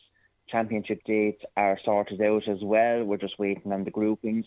The break is nice, but yeah, raring to go again in the new year. And we won't be off here for too long, as we had 43 episodes this year. Which was phenomenal when you look back at it, between season 2 for the intercounty and season 3 for the club scenes.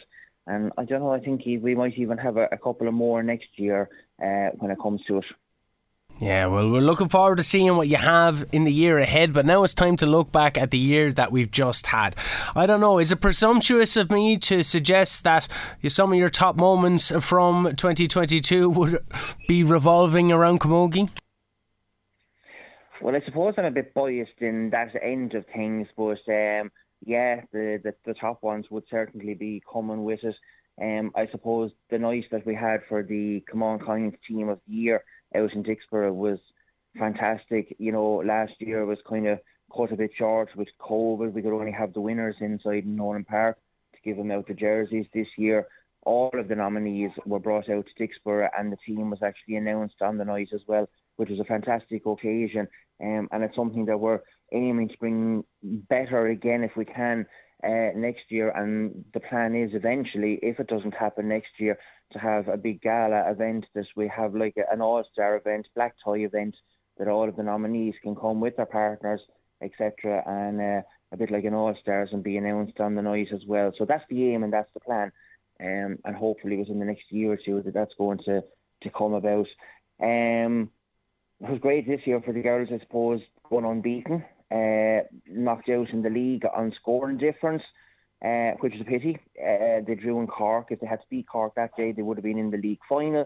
God only knows we could have had a league and All-Ireland double this year, but the day in Athenry was a fantastic occasion. Like in the last championship group game, they had to go to Galway to get a result, knowing that they were going to be in the knockouts anyway.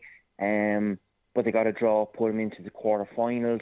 But the atmosphere up there was absolutely electric. It was the sun was shining. It was a lovely day, and the team played very, very well. They were 4 points down, I think, in that game to come back and level it up and get into the quarterfinals. So that will be my second one. The third one then, of course, is the All-Ireland final itself. Like Cork again, we've been there in 17, 18. Russia beat them in 16, so losing out in 17 and 18 was tough. It was a bit for payback. They beat us in the semi-final last year in 2021, so that was a nice victory. And I suppose the irony that we only won by a point as well, definitely giving a bit of payback after all those heartbreaks, was great. And just a bit left of centre then for my fourth choice, I suppose the coverage that Camogie is actually getting in the last number of years compared to where it was, it's been phenomenal. We have the podcast, the live matches are being done as well, so Camogie is actually being put out there a lot more than what it has been, and people are starting to enjoy it as well. So yeah, they've been my top 4 for the year. There's a lot to pick from there. One thing that struck me is that when I was listening to your commentary on the 2020 All-Ireland final, very emotional, but the emotion was just there for the 2022 All-Ireland final. And in my presumptuousness, once again, I would have assumed that after the 3 heartbreaks in a row that the 2020 would have meant so much, but it seemed that 2022 was just as significant for you. I suppose it was for slightly personal reasons, and that one as well compared to sporting reasons. 2020 was great. I mean, we hadn't won the All-Ireland since 2016. All of the heartbreaks that was there in 17 and 18. 19 was there as well. Like, Galway beat us in 19. We were playing Galway in the All-Ireland in 2020 because during COVID we didn't know whether we were going to get to play it or not. To play the week before Christmas in Croke Park under lights, and just to come away with that victory that night, like after so many defeats as well. It was great. I suppose I had been there previous as chairman with all those defeats, so you know how much work that the girls and all puts into it, and the time and the effort, the dedication, and you're there with them along that journey. You mightn't be playing it, but you see everything that's going along step by step with them, and it is heartbreaking when they lose. And I suppose I'm kind of the opposite. I'm an emotional fella anyway, so if I win I cry, if I lose I cry anyway. But 2020 was great, but I suppose the fact that we lost Granny earlier on in the year, and you know yourself, she would have always been around with me fundraising even for the All-Ireland, the night of the radio quiz in the station. She'd always be there in the wheelchair, drinking tea and eating tarts and keeping an eye on everything that's going on. And you know, she would have been in Croke Park with us, and the fact that she was missing as well, you know, and she was put up on the screen as well. I think it was during the semi-final in Croke Park. So, you know, it was a bit of personal reasons that I suppose it probably did get emotional. But look, the win itself was fantastic, and the girls were brilliant that day as well. So, yeah. Yeah, well, thank you for being so open and honest with it, Martin. If I'm to ask you then to narrow it down to the top moment of 2022, just to pick the one, what would you pick? It has to be the All-Ireland. Well, when I say the All-Ireland final, I mean that whole weekend, Shane. From the day that you're in Croke Park, getting to play the All-Ireland, winning, being out on the field with the players afterwards, getting the interviews on the pitch in Croke Park, getting the atmosphere in the dressing room afterwards, and they all sitting around in a circle in the warm-up area, your Duffy Cup in the middle, and they sing in the Rose of Mooncoin. But I mean, even the homecoming was something special. I know Ken and Robbie and the gang were down at the courthouse, and the bus came down, the open top bus, and I suppose we had Marty Morrissey in on the bus with it as well, and he couldn't actually believe the crowds that turned out to it, and that it was in the courthouse, and it made it so special as well. But that whole weekend, the All-Ireland itself, and that whole weekend was something special, and something that we probably won't forget for a very long time. So that would, to top it off, the All-Ireland final win would be my top moment. But as I say, the ancillaries then around it, with the whole lot, with the weekend and the homecoming, it was something special. Well, Martin, we're going to play a clip from the end of that All-Ireland final. Thank you for being so open and honest with us. Thank you to yourself, Anya and Lillian, for your fantastic love and appreciation and coverage of Camogie in 2022. Long may it continue in 2023. Happy New Year to you, sir. Well, before you play that clip now, and it's not always in it, but yourself and Robbie do so much work in the background, especially during commentaries, and we mightn't always get the names right, but I mean, ye drive it as much as we do as well, and without ye there, and you know, if anything goes wrong in the background, or keeping our levels up to date, or if we're dropping or anything and letting us know things, I mean, there's a whole team is there. It's not just the people that's out on the road during the commentaries. So, you know, you don't always get the praise and accolades as well. So from our point of view, being out on the road, we thank you in the studio for helping us to drive what goes on match days as well. So, yeah, thank you very much to Shane and to Robbie and all the gang back at base as well. Ah, shucks, you're having me in tears. Martin Quilty there, ladies and gentlemen, with some lovely words, and you can hear his lovely words as Kilkenny once again captured the O'Duffy Cup in 2022. KCLR, at the heart of local sport. Is fighting for it. Here comes Aisling Thompson. She's heading in for the goal. She's taking a shot. She's putting it in. It's going, and it's gone to the right and wide. It's gone wide. It's gone wide. Ray Kelly is calling. Is he? Yes. It's all over. It's over. Kilkenny have done it. They have beaten Cork in Croke Park by a solitary point. 113 Kilkenny, 112 to Cork. Oh, you fatty. What a bloody result for the Kilkenny team. They deserve it. Sum up the game for us. Oh, do you know what? These girls... These girls, they give you a mild heart attack there, but you have to say, mild heart attack, I'm gone. Listen, I think, let's be fair to everybody, they've been the team of the championship throughout the whole year. Every single one of these girls deserve it. They're an absolute credit to their clubs, their families, their friends, everyone. The exhilaration in their faces out there, if anybody deserves this group of girls does.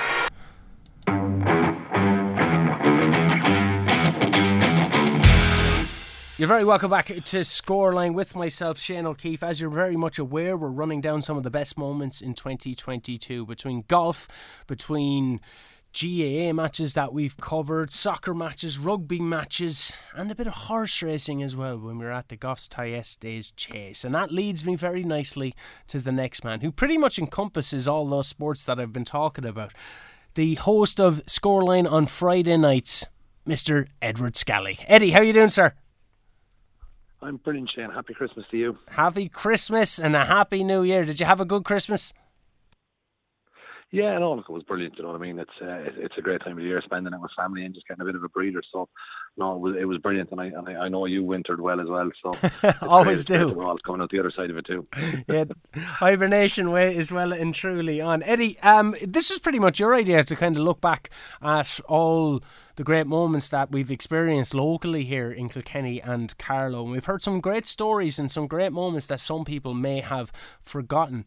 But you've had a good few moments that a lot of people won't forget. Certainly a whole community won't forget in terms of Scott Faustine and what you've accomplished with the Blacks and Whites. And then, of course, from a horse racing perspective, so many great race days happening out in Gorham Park and the return of fans. It'll be hard for you to pick just one, I'd imagine. Yeah, genuinely, and this is the truth. When we were talking about this before Christmas, and we were looking at putting, the iconic moments of the year, and like for me personally, there was so many, like the Camogie girls going the whole year unbeaten and winning the All-Ireland. The All-Ireland hurling final this year, I was at the game, Limerick against Kilkenny. It was just a brilliant game. I know Kilkenny didn't win the game, but I don't think they lost anything in the feed either. It was just an unbelievable day. And even a couple of weeks ago, Ballygunner against Ballyhale Shamrocks. Ballyhale had a really tough year again in the club, lost their chairman, a couple of ex-players as well, and it was a really tough year for the club. They were beaten in the All-Ireland final, and, horrible way to lose the game as well, last puck of the game. And they put that ghost to bed, just before Christmas with an absolutely brilliant performance in Croke Park. And, for me, it was an iconic moment. They're a club I'm so proud, to help out with in small ways. I do little bits for them with fundraising and stuff, but they're just a brilliant club. And, to see what they've done this year and just their accomplishments, it'll never be matched what they've achieved. But from a personal level in myself, like Blacks and Whites winning the junior championship this year, winning the county final against Windgap, for me personally, it was one of my favourite moments in sport in my life. It was just a brilliant moment, the full-time whistle in the game, but the party afterwards back out in Don Walsh Park and the show the whole club put on for me and all the players. Like, we'll never forget that. It's going to be life memories. So that's, right up there. If you're asking me for my favourite sporting moment of the year, it's going to be a joint one. It's definitely the Blacks and Whites winning the junior county title this year. And then equaling that as well, Goffs Thyestes Day, it's a massive, massive day for Gorham Park. But this year, it was the first event hosted in Ireland straight after the COVID restrictions had been lifted. So we got notification on a Friday that from the following Monday, we could start going back to almost full attendances. So, 7 days later, we're racing Thyestes Day here, KCLR out here taking the whole day in live. My team, in fairness to the guys, we went from planning an event for 500 people to planning an event for as many as we could fit. It was just brilliant, and the day went so well. Longhouse Poet winning the big race as well. Look, it was just an iconic day, and it's been a really strange couple of years, and I suppose that was a brilliant start to the year for us. It was the end of COVID as we knew it. It was the end for us, and it was just absolutely, it was brilliant. The sunshine, really, it was really a gorgeous sunny day as well. Everything was just unbelievable with it. Just looking at the Thyestes Chase, I just want to deal with this part first, because I was there the year when there was no fans there, and you kept kind of telling me about the aura that is generally around Gorham Park when it happens. And even though the the race still went ahead and you still had your winners and you had a bit of a parade and all that kind of stuff, it didn't feel like this big majestic event that it certainly felt like this year. And that was my first time experiencing the event with a capacity crowd. Just before the big race, the race that stops the county itself, I was up in the stands tic-tacking back with the people in KCLR, just feeling the atmosphere there. And it was very special for me to get to experience that, because knowing how much it meant to you, knowing how much it means to the county in itself, just having people there, everyone with smiles on their faces getting to see it. It was just an amazing experience. Let's have a listen back to that just about now. Shane O'Keefe is out in the stands. Shane, what's the atmosphere like there out in the stands? Yes, the calm before the storm, really. People are just absolutely cannot wait for this moment to happen. It didn't happen last year in terms of fans being here. Cocoa Beach coming away with the winner. All eyes will be on the likes of Gordon Elliott, Willie Mullins, Henry de Bromhead. Willie Mullins searching for his 8th Thyestes Chase, of course winning it for the first time back in 2000, I believe, with Miko's Dream. But this race has such history. 1954, the first time it ever went to post, and now here we are once again in 2022, being able to experience this amongst all these people. I actually have shivers, Brian. That's how much this means to me from a sporting context. Not having any fans in attendance or not having a capacity crowd in attendance, this is truly something to behold. It's amazing. Well, they're off and running. We'll go over to the live commentary here at Goran Park. Cocoa Beach from Longhouse Poet, Mr. Folk Patches pushed up in between them. Escardia 10's cutting through the field. Franco de Port is on the outside of Dale Kerr, wakening at Scarlet and Dove, dropping back is Eclard de Rear. They're at the third last fence and they're spread across it. Cocoa Beach from Longhouse Poet, Mr. Folk Patches there on the far side. On the stand side, Franco de Port with Dale Kerr and Escardia 10 the second last. Mr. Folk Patches and Longhouse Poet, they're spread across the track. Franco de Port the near side of Dale Kerr coming to the final fence in the Goffs Thyestes, and the leader is just Franco de Port on the near side of Longhouse Poet.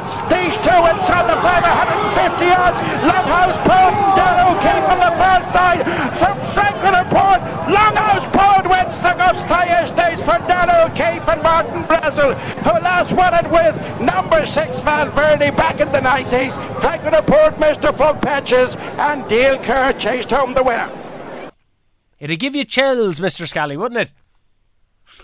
It's unbelievable, Jeff. And no.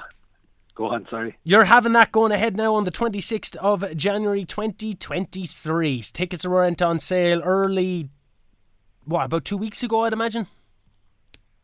They did, yeah. Tickets went on sale just ahead of Christmas. We've done the early bird offer, so I think there's still some early bird tickets out there now. So it's a great time to pick them up, and it's one of the best race days of the year.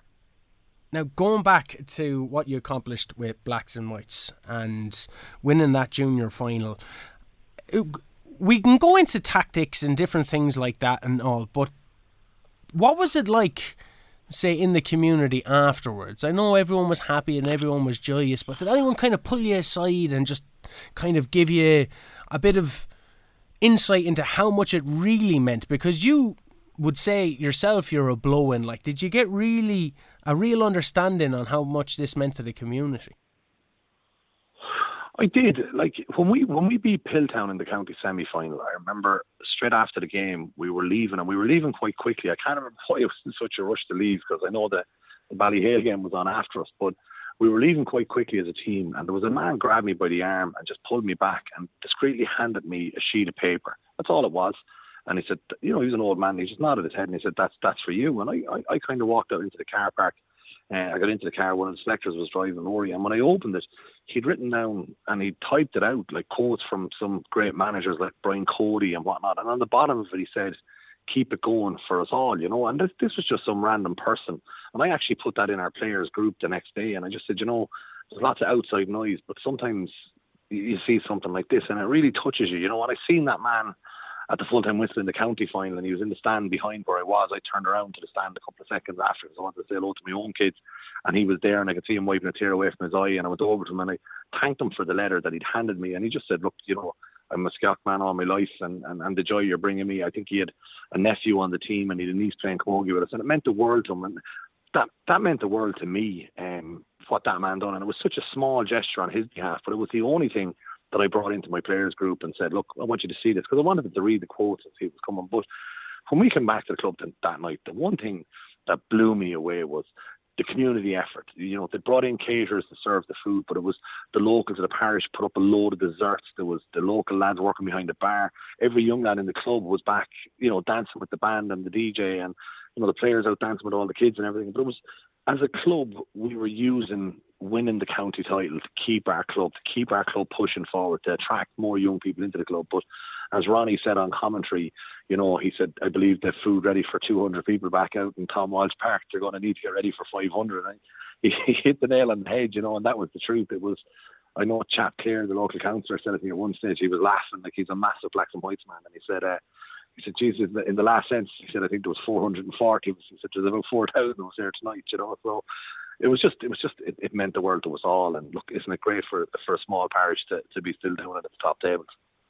Yeah, it's just a huge thing. I could really kind of sense it even in the crowd and hearing the roar of the crowd when the final whistle happened. But Eddie, we're going to give you that special compensation of picking your top 2 moments because you were involved in such huge feats around the county. But you'll be stepping away from Kilkenny County and you're going to be managing Bagenalstown Gales next year. How are you feeling about that, Eddie? I was a bit shocked when I heard the news. Not shocked that you're going to be involved with Bagenalstown Gales, just I didn't know you were going to step back into management so soon.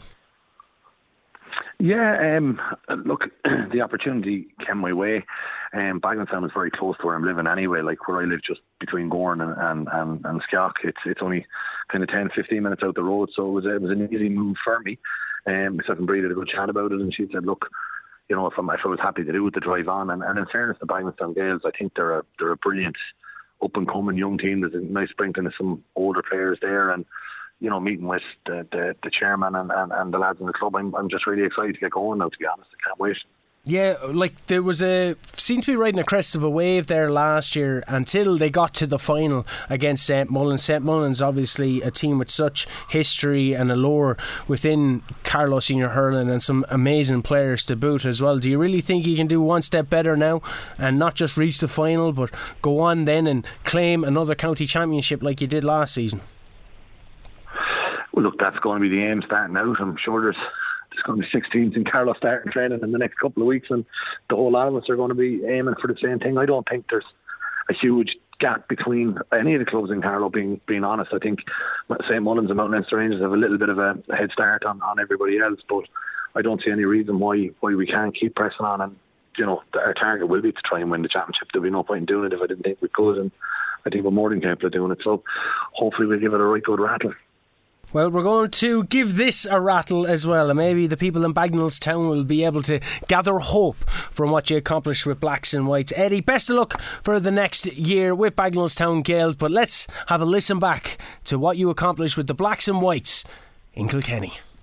30 seconds left if you're going by the referees. 4 minutes. Windgap struggling. Blacks and Whites are flying it. 1-17-17. Windgaps have Cedar Sight. A famous victory is on the cards. The Windgap men were warm favourites. This is a dangerous ball in the top of the full back line. For the Blacks and Whites, taken by the man Michael Crowe. Crowe, 32, gives it out to Joe Kelly. Kelly comes up the wing. Eddie Dial is jumping in front of it. A loose ball taken. Joe Kelly has it. It's all over. Eddie Dial and Blacks and Whites are gone queer. Scally's gone queer. He's never ran as fast. Ryan Murphy's going for an all-star. Blacks and Whites, there was 300 going for a meal in Blacks and Whites. There'll be 500 in it this evening. They've won the JJ Kavanagh Junior and Championship. You can hear the crowd. They're so thrilled, they're so delighted.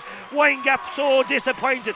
A victory that wasn't in the cards, a victory that wasn't there before the opening game, a victory that many people didn't anticipate, Taggy. Absolute scenes here, Ronnie, I can't believe it. I tell you, Eddie Scally could have gave Usain Bolt a test for a sprint there for the last 10 seconds. Unbelievable scenes. Blacks and Whites, credit where credit is due. They have been very good all day today. Yes, Windgap got their purple patch, but didn't make enough in the last 10-15 minutes of the second half. A brilliant display of hurling. In general, Windgap will be devastated. Blacks and Whites, after winning the county final since 2009, they're absolutely over the moon. The crowd here in front of us can't believe it. Michael Crowe Maloney, the full back, has got man of the match here, but I have to say Ryan Murphy must have been one of the leading contenders all over the field, Taggy. They had a lot of warriors. I see Pat Nolan, a stalwart worked with blacks and whites. The blacks and whites meant, as I said, 250 people going for a meal in Tom Walsh Park. Make that 500. Start cooking a bit more, start buying a bit more food, and start getting in the drink, because there will be jubilation scenes in blacks and whites in Skiock Fáistín this season. Pat Nolan thinks he's getting the cup. He's coming across. Pat, is the captain's getting the cup. The captain is Michael Crowe Maloney. He's so happy. They're so thrilled. Windgap will be so disappointed. Nobody, as I said, seen that coming.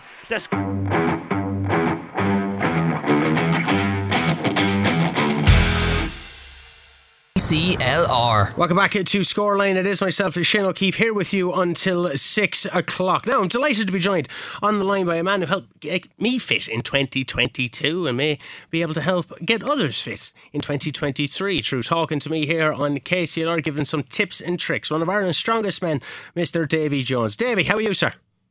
I'm good now, Shane, and you? Happy New Year to you. I'm sure you're off training legs or pulling a truck somewhere. Same to you. I was in this morning doing a bit there, getting the body moving again. Mad, absolutely mad. It's not New Year, New You, so it's just same old. Yeah, same old. We all have different goals, and we all have different things to improve on. So I try to be consistent as I can throughout the year with my own training, and try and push that with other people as well. Not to go through fads, and just to stick to what's working and keep doing it. And that's the main thing, consistency. Davey, I have a message in here about someone who basically saying that they're too conscious of their fitness to kind of get into the gym in, I presume, in 2023 or just in general. And I've had this kind of in my life dealing with different family members or friends who are self-conscious about their body because they don't go to the gym, but they don't go to the gym because they're self-conscious of their body. What can people do to get over that mental hurdle? I suppose you just have to. A lot of people get caught up in the sense of that a gym is people with blonde hair walking around with their tops off and six packs and stuff like that. And it's not like that at all. It's everyday people in there, and we're all trying to improve and just get a bit better each day. But yeah, it's very daunting in the sense of going in the first day. And I dealt with a lot of people over the last 10 years of coming in the first day. They're very nervous. It's very nerve wracking. I suppose you just have to take that step and go out and get some help off someone that's going to show you what to do, and if you're not sure what to do, and go from there, and it'll be the best step you ever made. 2023, you're generally going to see at the start of a new year a lot of people kind of getting ingrained within the gym and the gym culture and stuff, but would it be fair to say that people need to temper their expectations when they get started and not get disheartened by not getting immediate results? Yeah, exactly. A lot of people they might put on a bit of weight over Christmas or whatever it be, and they want that weight gone yesterday. You know what I mean? So the main thing is just try to stay consistent with it, and nothing's going to happen overnight. And we don't want anything to happen overnight. We don't want drastic amounts of weight loss or anything like that, because that's bad for our body. That's mostly dehydration and stuff like that when you lose that weight very fast. But so we just want slow improvements and people educating themselves. And getting educated towards how to live a better lifestyle, how to live a healthier lifestyle, and feel better overall. And feeling better overall would come with coming into the gym with this mental kind of strength, knowing that other people in the gym don't really care about what you're doing. If you get what I'm saying, other patrons, because people going to the gym, they're all doing so to work on themselves. They have no interest in, say, body shaming people, and you'll probably spend more time observing them to see if they're looking at you. And they're not, people are there to focus on themselves, and people need to focus on themselves when they go, and not have that kind of conscious image of going, oh, I'm not able to lift what this other person's lifting. They're probably laughing at me. And that's something that I've experienced from family members going to the gym with them, or just been an observer of it happening. Yeah, exactly. People get very caught up in themselves a bit too much, of being conscious of themselves, and yourself, Shane, how we operate. Everyone's on the one board. Everyone's there trying to improve themselves and get a little bit better each week, from the most fittest people to the most unfittest people. Everyone's on the same board, and no one looks any way different to anyone else, and everyone is there trying to improve. But yeah, some people just get too caught up in the sense of, oh, someone's going to be looking at me doing this, or I can't do this at the moment, and he or she is doing so much more than me. But that so much more just takes time to build up, and then you'll be at that stage. It just takes a little bit of time and effort, and you basically not getting too upset or obsessed with what other people are doing. Yeah, and it's always a mental battle as well when you see that kind of thing going, oh, I want to look like that person, or, coming in with a photo, like when you're getting a haircut going, make me look like this. From your perspective then, you're probably, as a business, going to be dealing with an influx of people who want to kind of change whatever body appearance that they may have, or change their fitness for whatever thing that they're training for as well. So how do you deal with people on an individual basis then who are all coming in a massive capacity with different goals? Yes, everyone has different goals and everyone has different abilities as well with them goals. So everyone's story is going to be so different. Like someone could come into me and, it could be as simple as an elder person coming in to be able to walk up the stairs a bit better, to someone wanting to shave time off a marathon time. Like it's totally different aspects of fitness and just lifestyle. But like we said, everyone has their own goal, everyone has their own way of starting and getting going. So like we were just saying there a few minutes ago, don't worry about anyone else, start your own, and then as long as you're improving each week, be it through exercise, through nutrition, how you feel physically and mentally, that's all that matters. Yeah, the mental aspect is a huge component of it.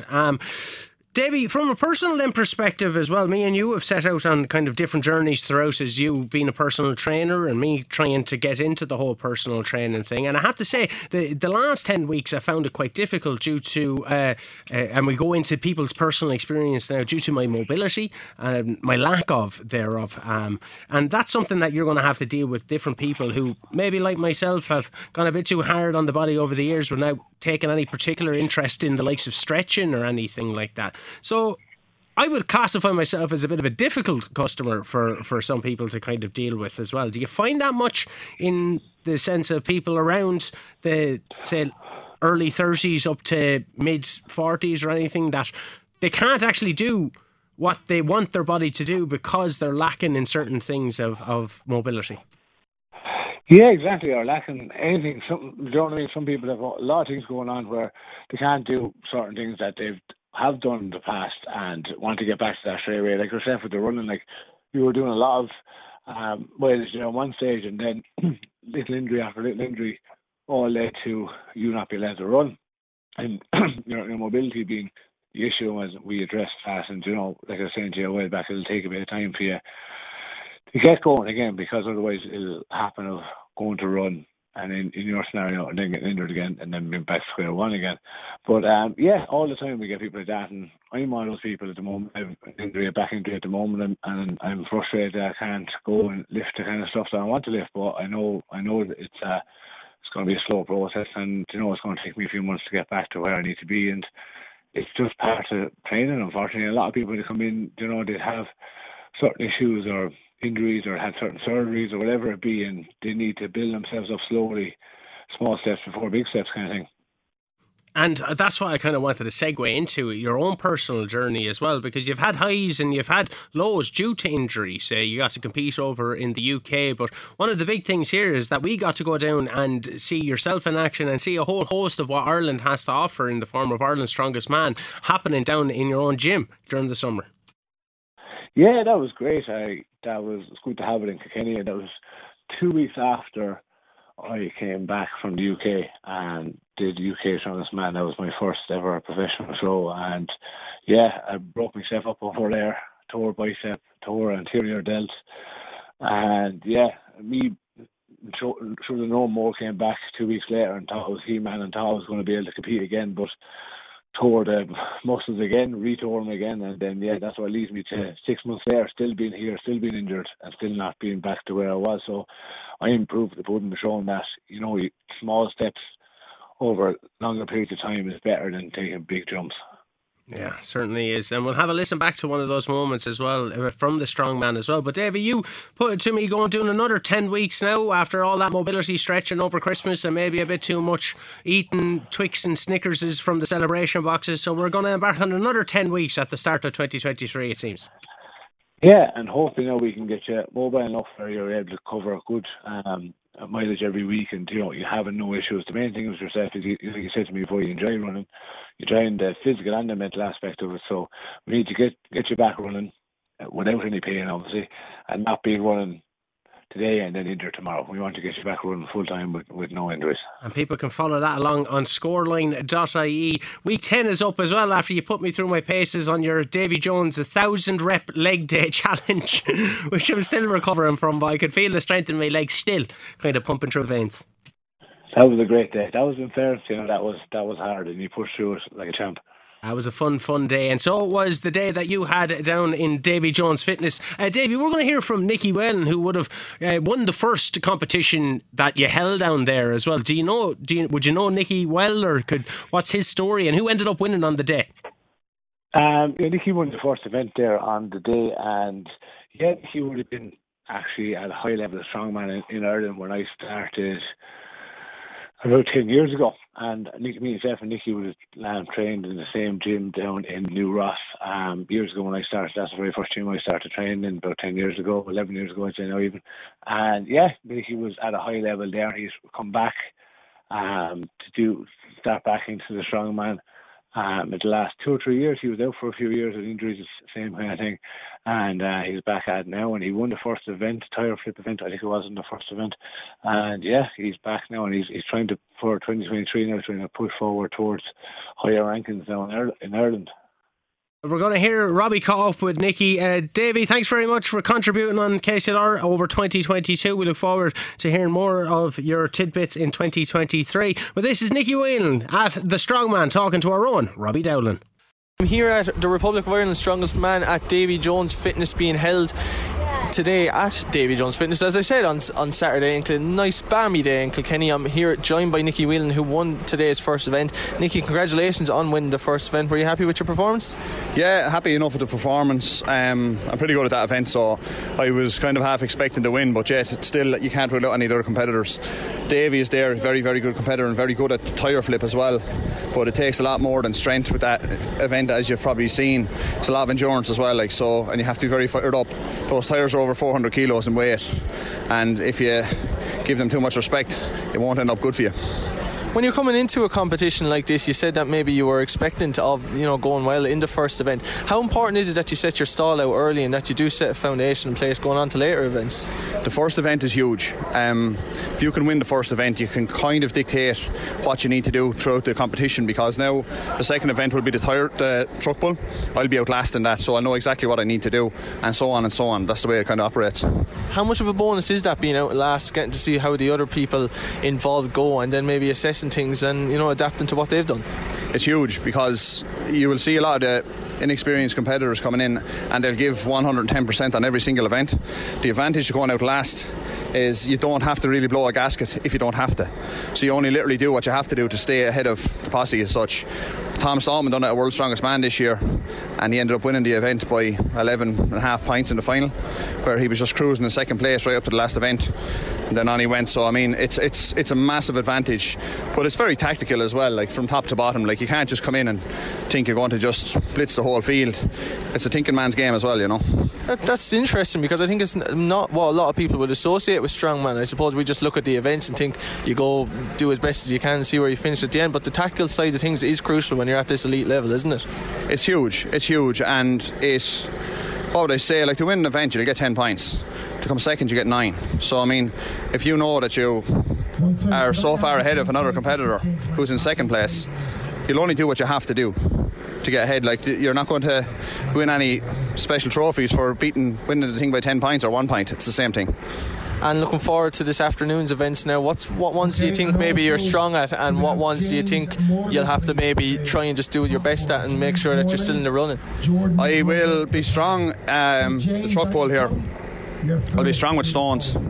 I will be looking at placing mid-table on the dumbbell, and then I'll do what I have to do on the deadlift hold.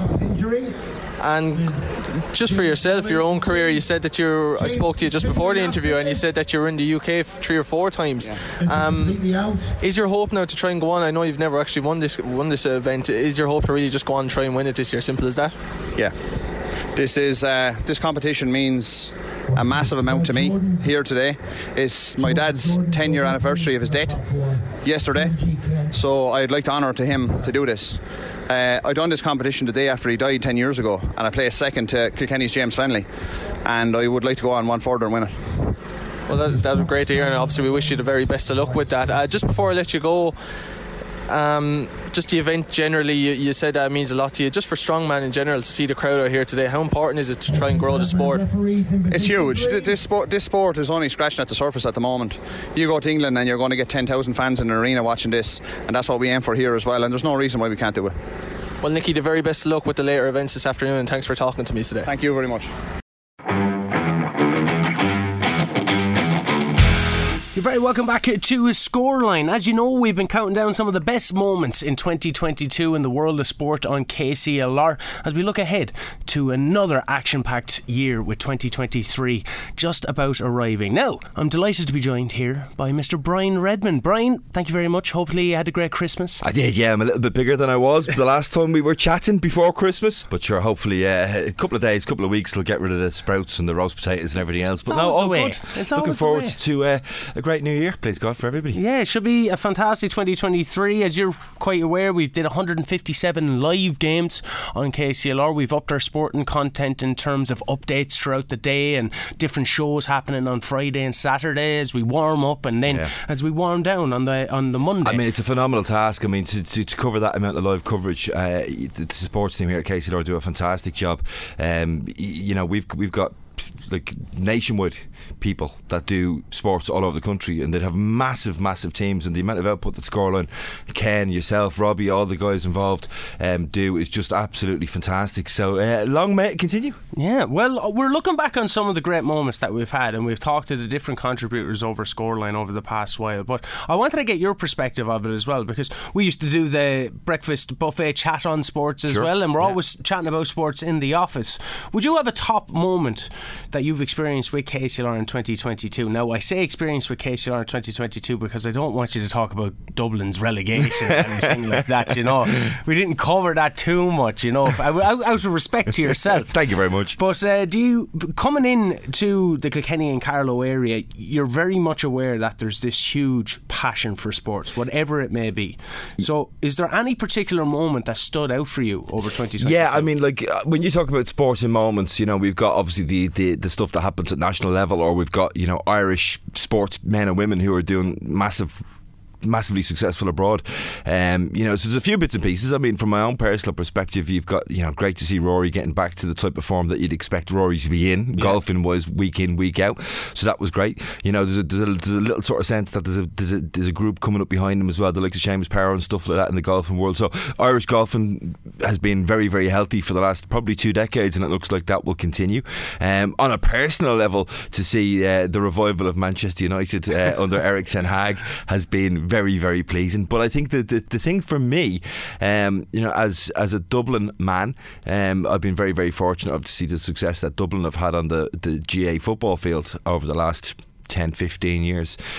But actually, the one thing for me that's really struck me down in, you know, working in KCLR and Kilkenny and Carlow over the last sort of 3 or 4 years, but particularly this year, was how important sports, and particularly GAA sport, is to the community.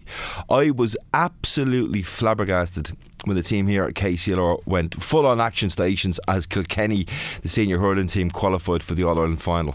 There was meetings every, you know, probably 2 meetings a day, of sports meetings specifically, but also station-wide meetings. And it was like a sort of papal visit, if you like. There was a blueprint roll that we always do this, we always do that, there's this happening there, we've got to think about the homecoming, we've got to get out and get the vox pops from the kids in the schools, we've got this quiz going on. And I was just, wow. And initially I felt myself sitting there going, oh, this is a bit overkill. This is a bit too much. Surely the listeners, the people of Kilkenny in particular on that occasion, don't want that much sports coverage on what is a very important match, a very, very big deal. It's a bit too much, isn't it? And everybody kept assuring me, no. And they were right.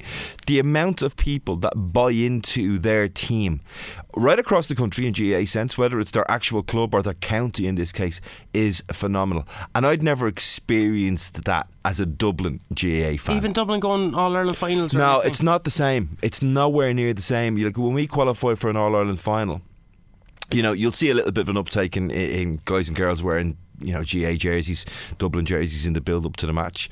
But realistically for us, is if throw in is 3 o'clock on a Sunday afternoon, it probably kicks off about 12 o'clock on that day. Yeah. You'll start to see people, if you're out driving around the place, you'll start to see people at bus stops and you'll notice, oh God, there's 10, 20 people there wearing, they're going to the match. Oh Yeah, God, yeah. I must get home to watch the match. I better hurry up and get the shopping done.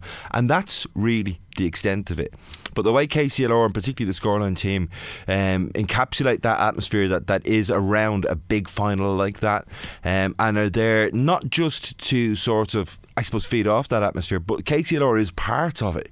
You know, giving out the times that the buses are going up to the match on the day, keeping an eye on specialist traffic reports on the day of the final, being there at the homecoming, win or lose, going out and speaking to the kids. It's just absolutely phenomenal. And not surprisingly, I was proved wrong, because for every single bit of All-Ireland final output that we put out over that 2-week period, it was about 2 weeks to 10 days really between the semi-final and the final, it was just lapped up, whether it was on socials, whether it was on Scoreline, whether it was on air here at KCLR. They just and everybody buys into it. It's the sports shows, obviously, the talk shows buy into it, and the music and general entertainment shows buy into it. So that was a real surprise for me, and quite heartwarming, something I'd never experienced as a Dublin GAA fan. And although I'm not allowed, I suppose, to wear a Kilkenny GAA jersey from either the Dublin side or the Kilkenny's. What are you wearing that for? It was beautiful to actually see it. Could you imagine if we actually won the thing? Well, of course, the girls went on a couple of weeks later, Certainly and I thought did. that was absolutely fantastic as well, because, you know, as we sort of touched on, it was like, I'm sitting at home watching the results, and it was like, so homecoming will be off tomorrow. No, homecoming's still going ahead. They'll go out and they'll commiserate with the team and, you know, try and G them up for next year. And that was quite nice, but obviously a little bit of a damp squib towards the end of it. But for them to get the girls to go and lift the trophy a couple of weeks later was brilliant. Absolutely fantastic. And the footballers who won the All-Ireland, they got to go out at the homecoming as well. The under-20s that Derek Ling managed went out as well, and now Derek Ling being in charge of the Kilkenny senior team going forward. So hopefully you'll have a chance to experience that again in 2023 and all the build-up, and we'll be starting off with the Walsh Cup coming up in the next few weeks under lights in Wexford Park, and that's when the coverage begins on air, but it has started 3-4 months before about preparing for the next season. So Brian, thank you very much for regaling us on some of those tales. We're going to play a bit from our build-up, and this is us out in Ballyhale. Up the Cats. Talking to some there of you go, I actually there we said go. it. There we go. We're going to keep that there. That's Brian Redmond. You can hear him on the Breakfast Buffet. You can hear him doing loads of different things on KCLR over the next year. Big plans for him and big plans for KCLR Sport. Let's look back at some of the great times though before we start planning forward. KCLR. At the heart of local sport. Now we're out here on day one of the Cool Camp in Freshford. Are you having a great morning so far? Yeah, it's a brilliant morning, so it is. Okay, really enjoying it. Is everyone in great form now with Kilkenny after booking their place in an All-Ireland final? Yeah, brilliant. I can't wait. You can't wait. Did you see the match? You did? Yes, I went to Croke Park to see it. You were up at it. What was the atmosphere like up there? Oh, it was brilliant, so it was. Brilliant. All the fans shouting and roaring. It's just brilliant. Have you a favourite player? Oh, TJ Reid. What kind of a game did you think he had on Saturday? Well, I thought he scored 0-10, so I thought he had a brilliant match on Saturday. Yeah. So what about the final now? What do you think Kilkenny's chances are? I don't know. I think they'll have a good chance, but I don't know now. I won't know until the match is over. Okay, Limerick are a serious team, aren't they? Yeah, they are. So they are, yeah. We're out here on day one of the Cool Camps in Freshford.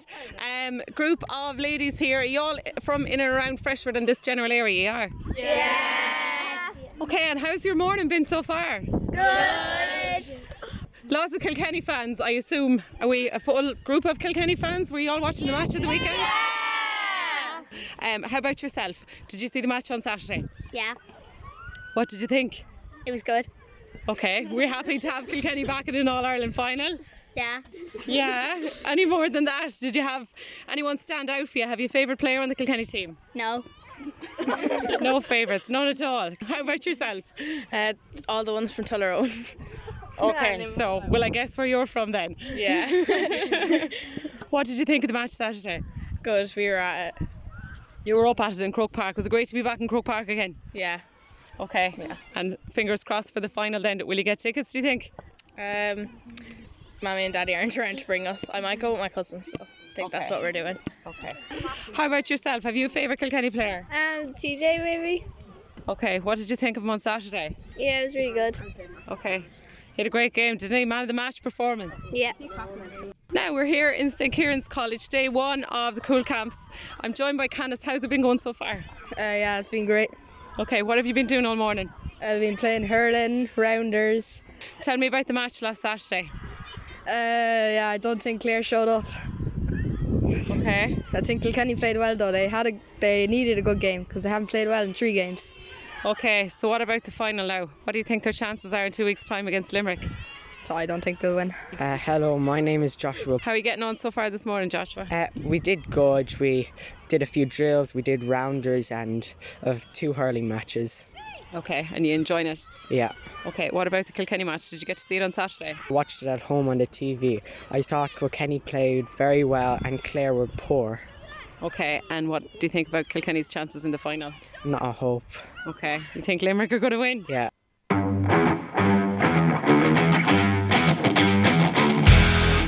Welcome back to Scoreline. It is myself, Shane O'Keefe, looking back on 2022 as we prepare for another busy 2023. One of the voices that you would have heard on Scoreline over the last year is none other than Mr. Eddie Doyle. Eddie has been on commentary and weighing in some of his opinions with myself and Eddie Scally over the past year. Eddie, hopefully you had a great Christmas anyway, sir. Yeah, great Christmas, at home with the family. Yeah, it was brilliant, yeah. Sure, what more could you want except a bit of sports, says you. We know how passionate you are with all things GAA, and you're constantly sending us in messages on Scoreline and saying, you know, what's the result in the intermediate game, or sending us in the result in that intermediate game or junior game or whatever game you happen to be at the weekend. But getting all those games together, can you even kind of whittle down a highlight of 2022? Because there has been a lot of good moments. Yeah, Shane, there's been brilliant across both counties. It's been brilliant. Like you start off in Carlow there, you have Bagnallstown Gales getting to a county final, which was brilliant. I know St Mullins went on and won it, and went on to play in Croke Park, which was brilliant. In Kilkenny, you have Danes Fort winning the intermediate, going back up. You have Ballyhale Shamrocks winning their 5 in a row, winning their 20 title to equal Tullaroan. But look, I'm going to be 100% biased, Shane. My sport moment of the year is Blacks and Whites winning the junior championship. A great time for a small club, massive achievement, and well done to everyone that was involved. I have absolutely no doubt that that's what you were going to pick as well, because Eddie Scally picked it himself, and we know how close you are with Eddie, and we know what it meant to the community, because Eddie had really described some beautiful moments that he shared with members around Scott Faustine, and talking about why it was so special, because Blacks and Whites were really underdogs going into a lot of games, weren't they? Blacks and Whites are underdogs, Shane, going into 99.9% of the games at any age grade that they ever play in, and are never spoken about as potential championship winners. There might be the odd occasion when they're going into a game and you're thinking, Blacks and Whites have a really good chance here. Like the outsider will always, but the insider we always give ourselves a good hope. But the outsider will think, maybe they have a chance in this game, but not any of the rest of the games or whatever. So to go along, we bet the Emeralds in the first round. We were 8 or 9 points down in the first half. At half time, came back, won that game. We went along then, we played John Locke's Callan up in Danes Fort, played really, really well that day, and we kind of led from start to finish, and it was a really dominant display. It was brilliant. And all of a sudden then into Nolan Park, and we played Pilltown, and look, it wasn't the greatest performance by any team, by any stretch of the imagination. Blacks and Whites that day, we kind of good first half, a couple of long range points, might have kept us in, but we had a lot of wides that day. And eventually got over the line, and it was what they have done throughout this year. They stayed at it, nearly like Man United-esque, they stayed at it, they played to the extra time, and they got the goal and won it, and then that brought on a county final against Windgap, and again we went in as underdogs into that game. Everyone fancied Windgap. They've got a talent of really talented players throughout their team from start to finish, but people in Blacks and Whites, we know the players that we have. We don't bring through the amount of players every year that other clubs do, but we've got some really good players. The old stalwarts there, Paul Murphy, Michael Pro Maloney, Niall Kennedy, these lads. And then you top that up with likes of Jamie Byrne and Martin Kelly, and you have Ryan Murphy, and you have Senna Doyle coming through. Really, really good players, and we just have a crop of them now at a time that that they really gelled together for Eddie and all the boys in the background team, and it was a massive achievement for, like you said, a small club. And like even talking about it now, Shane, it just fills you with pride, Yeah, you can sense it by the way you're just describing it as well. Then, how did you feel then when you were travelling up to play Ringtown? Because that game went to extra time, so no doubt it was kind of squeaky bum time for yourselves. Yeah, it was like the Leinster Championship for me anyway. And it's a bonus territory, and to put it into context, you set out your year on winning a county title. That's what it's all about, and that's what what I think it's about. And look, we went up to Ringtown, and Kilkenny team playing a Westmeath team, you're going to be strong favourites. That's probably the exception to Blacks and Whites. They went up there with Kilkenny tag, and they were going to be strong favourites, so they were, and it was. Met a really good team, really well organised team. They were full value for money, and it took a bit of luck again to get over that day. Really did, and came through by the skin of our teeth, really. One of my favourite moments came in the form of an interview with Ryan Murphy after the game, after they won the Kilkenny Junior Championship. This is before he went on to play at Ringtown, obviously, but one of the great kind of quotes from 2022, just beaming with pride, he managed to blurt out on live radio, "I've been hurling with these men since I was a baby in nappies." I've been hurling with Sen and Sam, Darren Murphy when he came on. I've been hurling with them boys since I was a babby in nappies. And it's incredible to be winning county finals with them now. I said, actually, not many people know this now, but I said to Sen and Dial, we started 3 years ago with the men, and we got knocked out in the county quarter final. And I said to Sen, give us 3 years and we'll be up and win the county final. And I said it to him after the match. I said, I told you, 3 years time. So it was an incredible moment to just come up with the boys and just be here enjoying this with the support from the club and everything. It's incredible. I couldn't describe it. And just being able to go on and do that, that just kind of goes to show you the spirit that's around these clubs, It does, yeah. Ryan is Ryan Murphy. Sure, he's grandson of Seamus Murphy, and everyone around the county. 99% of the people around the county will know Seamus. He's been the backbone of Blacks and Whites for years, and a family that's really steeped in Blacks and Whites. And has been for years and years and years. And everyone, and Ryan Murphy and like Senan Doyle and Darren Murphy and Darren Moore and all these young lads that were involved on the team or on the panel this year, and even the old lads, they've all grew up in the hurling field. There's nothing else in Scalp, Shane, bar the hurling field. If it's a party that takes place in Scalp, it takes place in the hurling field. If it's, God forbid, a funeral, it takes place in the hurling field. When Santi comes to visit, he comes to the hurling field.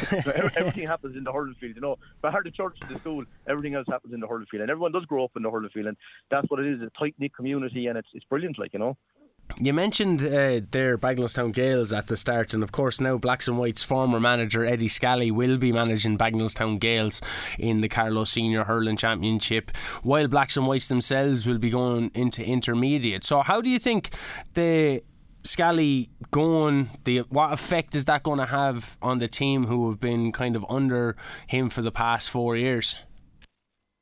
Yeah, it's a kind of a mixed emotion, and mixed opinions, really. He's gave it 4 years, and he's gave it his all. I was there with him for 3 years. Unfortunately, I wasn't there this year. But I know the effort that Scally puts in, and I know how popular he is with the players in Scalp. He's probably friends with them all at this stage, and he go for this to drink with him and whatever. And but look, he was. I think Eddie his job is done. The chapter is closed. I think he's done what he achieved, what he wanted to do. He's won the junior championship. He's spent 4 years there with him, and and I know Eddie. He's a clever enough fella, and people might say he's literally might say he's jumping ship. Maybe he's getting out, but he's not. I think Eddie, to be fair, knows that he got the best out of them that he could, and he knows maybe they need a fresh voice and a fresh someone to hold the reins again for the new. And he's probably, I think, maybe he's doing the best for the team as well, moving on. And Eddie would see that himself. Eddie is by no means selfish. He doesn't want to. It's not all about Eddie. It's not all about the limelight. If he thinks someone else will get a better tune out of them, he'll hand over the reins, and that's what he's doing. And that I think he has to be admired for that. You also mentioned Danesfort as well, and like Blacks and Whites losing in UPMC Nolan Park, Blacks and Whites to Commercials, but the Danesfort match against Trim, obviously it wouldn't be a highlight considering there was no intermediate Kilkenny team or junior Kilkenny team in any of the provincial finals, and then of course that has the knock-on effect of no All-Irelands for either of them. So how do you think kind of the intermediate and junior setup is set up to bounce back from that next year? Yeah, well, I think it's very, very competitive in Kilkenny. Obviously, we're one of the top, and that's just a fact. We're one of the top counties around, But I think it's so competitive. It takes so much out of the players. It's the goal, as I said previously, is to win a county title. I mean, when you get there, it's achieved. You've achieved, and then it's bonus territory after that. So, like I look back on Blacks and Whites, look back on Danesfort. I mean, they got beaten in the first round of Leinster and a quarter final, I think, of Leinster. That's the way it was. But like, is their season, is it not a success because they've done that? Definitely not. So I think Leinster, there's a bit of luck. It's something to enjoy at the end of your season. Your aim, like I said, is to win the junior, or the intermediate or your local championship. I don't see it. Maybe it's not a popular opinion, and when you do go on and win something, it's great. But I don't see it as the pinnacle of a year at all. I'm not downgrading it by any stretch of the imagination. And whoever takes on the mantle next year again, it's up to them to go on and win it. Ballyhale Shamrocks are an exception. They're going on their senior journey. But look, whoever wins junior and intermediate next year, that's their goal, is to win their local championship. They go on and give the Leinster a go after that and see how they go. But it's definitely not a reflection on their year whether they win or lose that, in my opinion. Yeah, and you could just ask Shamrocks as well. I'm sure that they'll be a lot more happier with their 5 in a row title as opposed to their Leinster title. They'll look on that more fondly. Now, of course, Leinster is leading to their All-Ireland charge after beating Ballygunner. They have Dunley coming up to them. But how pivotal of a moment was it winning that county final against James Stephens? James Stephens seemed to be falling to Shamrocks the whole time. Now they had that whole Brian Cody factor. Is Brian Cody going to be managing them next year? You have all that kind of into the fray, and it's going to be a very interesting Kilkenny championship next year. But looking back on that 5 in a row, I suppose especially in the past 10 years or so, Shamrocks just seem to be that team, you know what I mean? So all things considered, 5 in a row, how impressive really is that when you think about it? Massive. You look at the great teams that have been before in Kilkenny. You have the Shamrocks team of now. You had the Shamrocks team that was there, say, 10, 15 years ago, led by maybe Henry Shefflin at the time. You go back to the great Glen Moore team, back when they were winning All-Ireland, James Stephens, St. Martin's, when all these were winning, they had winning their county titles. They had, really, really great teams. But this Shamrocks team is special, and they're making history as they go along. That game in Nolan Park was just phenomenal this year. We spoke at half time. James Stephens were doing really well at that stage, and Shamrocks kind of looked like they were just shadow boxing. Really, they were just like a boxing match. They were just jabbing and just keeping the opponent away. And then we were talking about maybe there was something going to happen at after the break. Maybe Shamrocks get a goal and that would spur them on or something like this. But it was actually the sending off of Paddy Mullen that spurred them on, and as soon as that, it was like they woke the beast, and Shamrocks went on and just gave an exhibition of hurling that's unreal. Everyone, young Niall Short's point at the end of it, I was about to say it, yeah. That alone, you're on about TJ Reid and you're on about different sports stars and whatever, that alone is a moment this year that's got serious attention within Kilkenny and outside of Kilkenny. A young fella that was playing Junior C hurling, their third team this year, and he goes along and he gets a point like that in the senior final. That was a phenomenal moment for himself. But the Shamrocks team were brilliant. They went on to Leinster then, and they won Leinster, and they're playing that match against Ballygunner was just phenomenal. That was just, I think, it's nearly like Messi winning the World Cup with Argentina. I know this was a semi-final with Ballyhale Shamrocks against Ballygunner, but it nearly puts them on a different level again, if that was possible, beating Ballygunner in the nature that they did in a tight game like that. It just proves what a great team they are. They're going to bypass Tullaroan, are they, for those 20 titles and going to 21 very soon, you reckon? Well, it's great. It's something. It's brilliant that bit of an edge is there next year. There is something to fight for. And look at Tullaroan. speaking to Ronnie even throughout the championship, Ronnie was giving Tullaroan in their game against Ballyhale a great chance as well, and he was looking this Tullaroan team of serious hurlers, and they have. So Tullaroan will come back next year. Not alone do they want, they concentrate on every match obviously as they go along, but they have that in the back of their mind too. Imagine they could go one ahead of Ballyhale. That'd be a fair achievement, and we'd be talking next year. We'd have a recap of the 2023 season, and the sporting moment of the year was Tullaroan going one ahead of Ballyhale. That'd be a serious moment for that club. It certainly would. Well, look, Eddie, thanks very much for giving us the time and chatting to us about some of your top moments within Kilkenny hurling. I know that you picked blacks and whites, but Scally, of course, picked blacks and whites as well, so I had to play out a clip from that final. But I am going to pick you up on your point of that 5 in a row, the Niall Shortall point, and what could have been as well with Owen Gilfoyle if he hadn't hit the crossbar also. But Shamrock's getting that 5 in a row, one of the top sporting moments here on KCLR in 2022. Thank you very much, Eddie, and we'll play that clip now. KCLR, at the heart of local sport. Oh, young Shortall does very well again. He's made a vital contribution. Oh, brilliant out of Shortall, the young pretender. This will be a mighty score. It's going to go for the score. Oh, the score of the day. Young Niall Shortall. What a score from the Kieran's College man. That's the score that sums up that the next generation are serious about hurling in Ballyhale. 121. What a score. And the final whistle has been blown here in UPMC Nolan Park. The Ballyhale men are so happy, and what a score, Taggy. I just have to finish.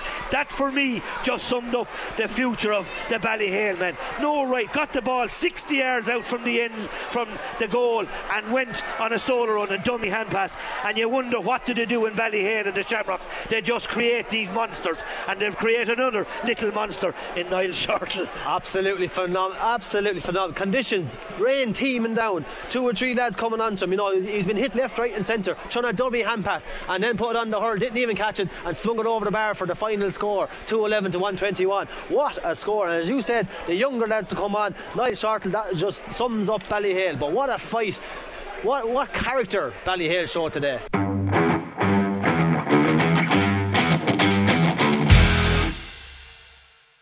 You're very welcome back to Scoreline on this New Year's year in review, and what a year it has been. Whether you're a fan of soccer, golf, rugby, whatever, Formula 1 even, or just a bit of GAA as we all are. I'm delighted now to be joined on the line by the host of the Left Wing Back podcast, incredibly successful, the host of an F1 podcast as well, Mr. Kevin Regan. There's only one man who can be used to describe that. How are you, sir? Asper, not too bad. Not too bad in yourself. I'm very good. It's always a pleasure getting to talk to you. You were covering some of the games here on KCLR last year, and then you were covering nearly every game on the Left Wing Back podcast. Just before we go anywhere else and kind of look at some of the best moments in the year, the podcast, the exponential growth that it's had over the year must be incredible to see and be a part of. Yeah, sure. It is, Shane, in fairness, and it's probably after surpassing my expectations. All three of them were doing quite well. Obviously, the Irish F1 show was a pilot initiative this year, and it's been a regular chart topper on the Apple charts, and equally Left Wing Back's got there a few times, as has the Irish Rally podcast. And if you'd have told me that a couple of years ago when I started out the Left Wing Back, I would have bitten your hand off. So they're all a little bit different. They all have their own niches, I suppose, and above all, they're all very enjoyable. Yeah, and you can clearly tell that you're enjoying it, because there's always a smile on your face when we're looking back over the videos, and you're chatting to lads like Marty Kavanagh, and you're getting great guests coming on as well, and people that are passionate about Carlow GAA. So you can't meet maybe a more passionate man than yourself. What is it like kind of putting the shows together? I know for myself in here it can be quite painstaking to getting the right voices and getting the right kind of vibe going in an interview. How have you found it? Yeah, well, look, it's an undertaking when you have one of them, but when you have three of them, it's just it's crazy altogether. But I always say to people, if you're doing a live stream, I actually find that hour and a half probably the easiest hour or hour and a half out of the whole process, because you know yourself, you could be 8 hours putting prep into it, and then maybe another 8 hours afterwards trying to tidy it up if it's not done live, and you may be getting it across the Spotify and stuff. So yeah, look, there is a big workload in it. if if we had a massive budget, we could farm out some of that responsibility maybe of the editing and the organisation and just sit down and do the recording. Well, look, that'd be fantastic. But look, maybe in time, boss. Maybe in time. That's the dream. We're looking forward to seeing what you have coming up in the future. But instead of looking forward, it's time to look back at some of the best kind of moments within Carlow GAA over the past year. What would your top moment be, and can you tell me why it was Carlow Bingo? Well, look, I tell you, it's not easy to actually pinpoint one because, thinking back on it in particular, I suppose trying to go back to maybe January, February, March is difficult because maybe the most recent things are the first that come to mind naturally. But there has been a good few standouts. If you think back to Chris Nolan's equaliser from a sideline against Kildare to... You were commentating that day, weren't you? Yeah, I mean, that was probably up there with the most exciting moments I've ever had in the commentary box, and I know in the end it proved to be all in vain because they didn't get the knockout stages or whatever, but that was definitely a standout. I was actually away for the footballers' victory over Tipperary in the Tailteann Cup. That's 100% a standout because, we're down in Semple Stadium in the league and got quite a thumping that day. So that was an amazing turnaround, really, I suppose. Another one that kind of sprung to mind. A big win over Offaly up in Tullamore, kind of against the odds. Offaly going quite well on the crest of a wave. And then, of course, coming into the club stuff, I imagine closer to the actual moment now exactly. Like, it's a toss-up between two, to be honest, and it was two moments in the club championships. A narrow second for me was Bynderstown's win over Munster Rangers in the semi-final of the Senior Ireland Championship. I mean, to come in as a 7-1 outsider and do that, it was phenomenal. Probably unjustifiably 7-1. I think we might have given them the nod on the pod actually for that, but that was definitely a standout. But I think in terms of an actual moment, you can't really look past Danny Moran for Tinryland against Éire Óg. Like, to put a bit of context into it, generally Tinryland don't beat Éire Óg. It's just a kind of a hoodoo thing that Éire Óg would seem to have over Tinryland. Albeit a couple of years ago, Tinryland did enjoy a victory over them in the championship. It was playing out to be one of those days. Tinryland had missed the penalty in the first half, and you were just thinking, right, they're probably going to capitulate here. Because it has happened in previous times, and maybe they won't like hearing that, but they'd be the first to admit themselves, I think, a lot of them would, that has happened. But they turned it around, got back into the game, it's level, you're 4 minutes into additional time, and I mean, Danny Moran took on a shot that he had no right to take on at all. Like, I mean, Steve O'Mara himself would have said, no, don't take on that, it's just such a high percentage shot. But it was just a really big standout moment for me during the season, Shane, and I think that just about gets the nod for me in terms of my Carlow GAA moment of the year. Yeah, it was just beautiful to get to see. I'm even looking back on it now as we speak, just to remember that moment. I can see the screenshot from it.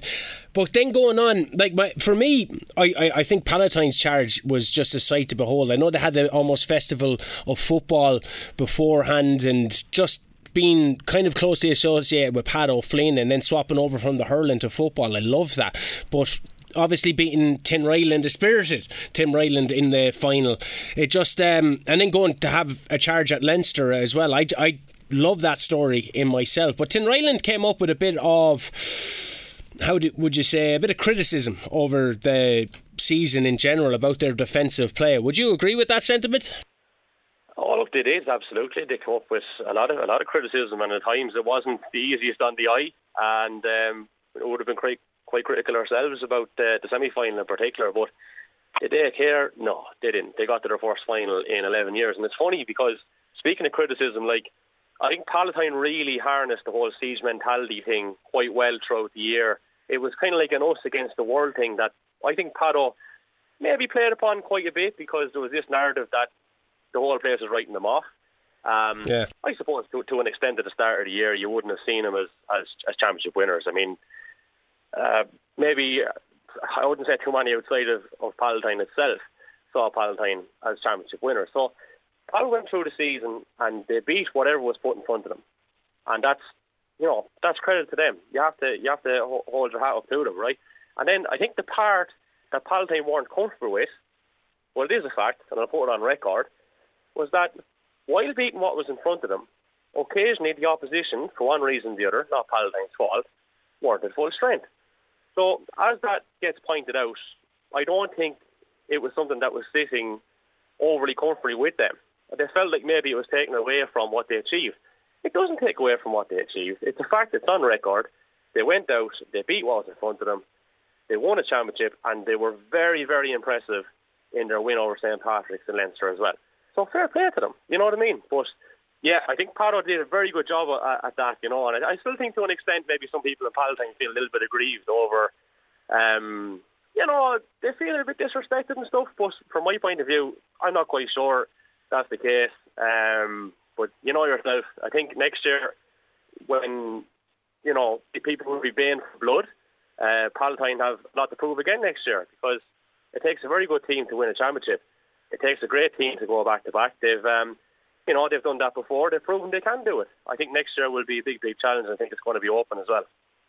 And that has been Kevin Regan's top Carlow GAA moment. Danny Moran saying, hold my beer, as you put it on the Left Wing Back podcast Twitter. Kevin, thanks very much. We're going to listen back to that moment here on Scoreline. But if people want to keep checking you out, it's the Left Wing Back podcast, and on Twitter, on Spotify, anywhere they do their podcast listening. Thanks a million, Shane. KCLR. At the heart of local sport. Here come Tinryland. Can they get the winner? Big man at full back is Conor Ryan. Lays it off to Walsh of the Cormac variety. Danny Moran of all people. Danny Moran. Oh, he's got the winner. Danny Moran. He's got the winner. Danny Moran. Danny Moran. What a score. What a brilliant time to get a score. Oh my word. 34 minutes gone in this game. It's all over, Willie. It's all over. Tinryland win the game. I think it's all over. Paul O'Dwyer looks at his two watches. Giving them another chance, but Éire Óg look to be dead and buried. Tinryland are set up like a game of warriors.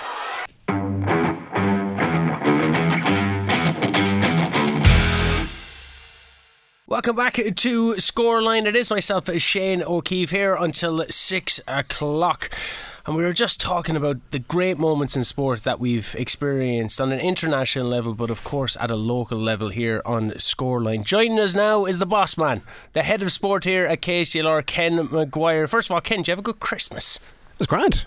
To be fair, a few turkey sandwiches. Can't beat them. Turkey Christmas Day, turkey Stephen's Day, turkey the day after Stephen's Day, turkey the day after Stephen's Day. Then you make soup from the turkey bones, and then you lose the run of the days, and then it's the day before New Year's Day, and then which would be New Year's Eve, which would be today, and then it's like, so many days, so many turkey sandwiches. Are you a Christmas breakfast man? 100%. Yeah. Look, family traditions. Actually, my tradition, and apologies if you're absolutely alarmed by this. My tradition is a cheese and onion potato sandwich at about 7 o'clock in the morning, Christmas morning. I could stretch to 8. Delightful. I could stretch to 8. Delightful. Maybe like a can of orange to go along with it. No calorie counting, no nothing. Gee, you must be joking. My fitness pal does not get a look in at all on Christmas Day. And then breakfast, yeah, 100%. For breakfast, it's usually like, do you know what? Let's go all out. Let's do the full fry. Let's throw a bit of orange juice on the table. Let's go nuts. Let's go with the Tropicana, guys. Yeah, like really push the boat out here. You know, none of your knockoff orange juice these days. And then bide the time out, and then kind of a late affair on the day, and then you're just eating like all week long. I haven't stopped eating all week long. Well, you look fantastic. Thank you very much. January 1st is literally just around the corner, ladies and gentlemen, and we're all going out for that run tomorrow. Well, speaking of counting, right? I'm not counting calories over Christmas, but I was looking back on all the matches that we covered on Scoreline over the past year. A tremendous increase on the previous year. As the head of sport, was that something that you were particularly conscious of? Of course, we have the Carlow football, the increased coverage of Camogie. Was that something that you really pushed? Yeah, I think 2021 was, I know this is we're going back a year, so 2021 saw us come off a kind of a weird setup in terms of live sport around the pandemic side of things, and we've been really good over all the years with live sport, and we get to maybe 70-80 games a year across both counties, a large concentration on hurling and football. Camogie was maybe kind of 2 games a year in on that. Soccer when we could get to it, which would be pretty much the finals of the competitions that we're involved in commercially as sponsors. And then so for 2021 we said, okay, well look, people still can't get to games, so we got to get to games to make sure that people can hear the games. So we go from 70-80 games in a year up to 110 games in the year. And as we were going into so earlier this month you had the Camogie Club All-Ireland final, and then you had Shamrocks and Ballygunner playing in Croke Park, and they were games number, I think, 156 and 157. Wow. And that's not including the sideline reports and going around the grounds. Mount Juliet was huge. Mount Juliet was one of my absolute favourite times of the year, and like all the other games and stuff that we would get to. So this is where we would have gone, like, you know, kind of full commentary or in depth on the reporting side of things. So going from 70-80 games a year to 110 games a year was a massive leap and takes a lot of work. And then going from 110 games a year to almost 160 live games a year, like, there's only 365 days in the year, so you're on almost a game every 2 days across the course of the year. There was one weekend we did 8, I believe, 8 games online as well. 8 games in the one day, and you know what? I love it. And if we can push that more for this year, like next week, Walsh Cup, Keogh Cup, O'Byrne Cup, they're all starting up. We're going to be Fitzgibbon, Sigurdsson in a few weeks. There's no rest. The split season and throwing intercounty in the early part of the year, the club side, like, we're blessed, to be fair, Carlow and Kilkenny, and probably a little bit more so on Kilkenny this year, is that club teams involved in competition, the club season doesn't finish until Christmas. There's literally a Christmas break, and then you're straight into the intercounty stuff. That starts on the 4th of January. It's crazy. And for us, it's like, we'll take the weekend off, and then we're straight back into it, and we're around the grounds. But love it, and we can do more. I know we can do more. Like, we want to get out to more soccer this year. Want to get to more camogie this year. Want to get out to more rugby this year. Want to get out to and reach out to clubs and teams that we're not working with, and sports that we can give more coverage to, and we've got more platforms to do it. We're like Scoreline this year. Online audience has doubled in comparison to 2021. The reach and the readership of the website and the articles and all of that kind of stuff is there. Social platforms, we've moved into streaming events. Podcast has gone on, and it's kind of its road show run and going to clubhouses and all that kind of thing. So these are huge. Well, I was going to mention the podcast as well. Of course, the tremendous success of Come On Kind with the extended camogie coverage has brought with it an award from the Camogie Association. That seems like miles ago now, yeah, doesn't it does. But it brought an award for best kind of press in press media. Yeah, it was officially the Mick Dunn Memorial Award. For local media from the Camogie Association, and this was going back to the May bank holiday weekend. Now, this was this year, so this was a kind of a delayed run of the event from the awards for 2021, and the 2022 awards will be revealed very, very, very shortly.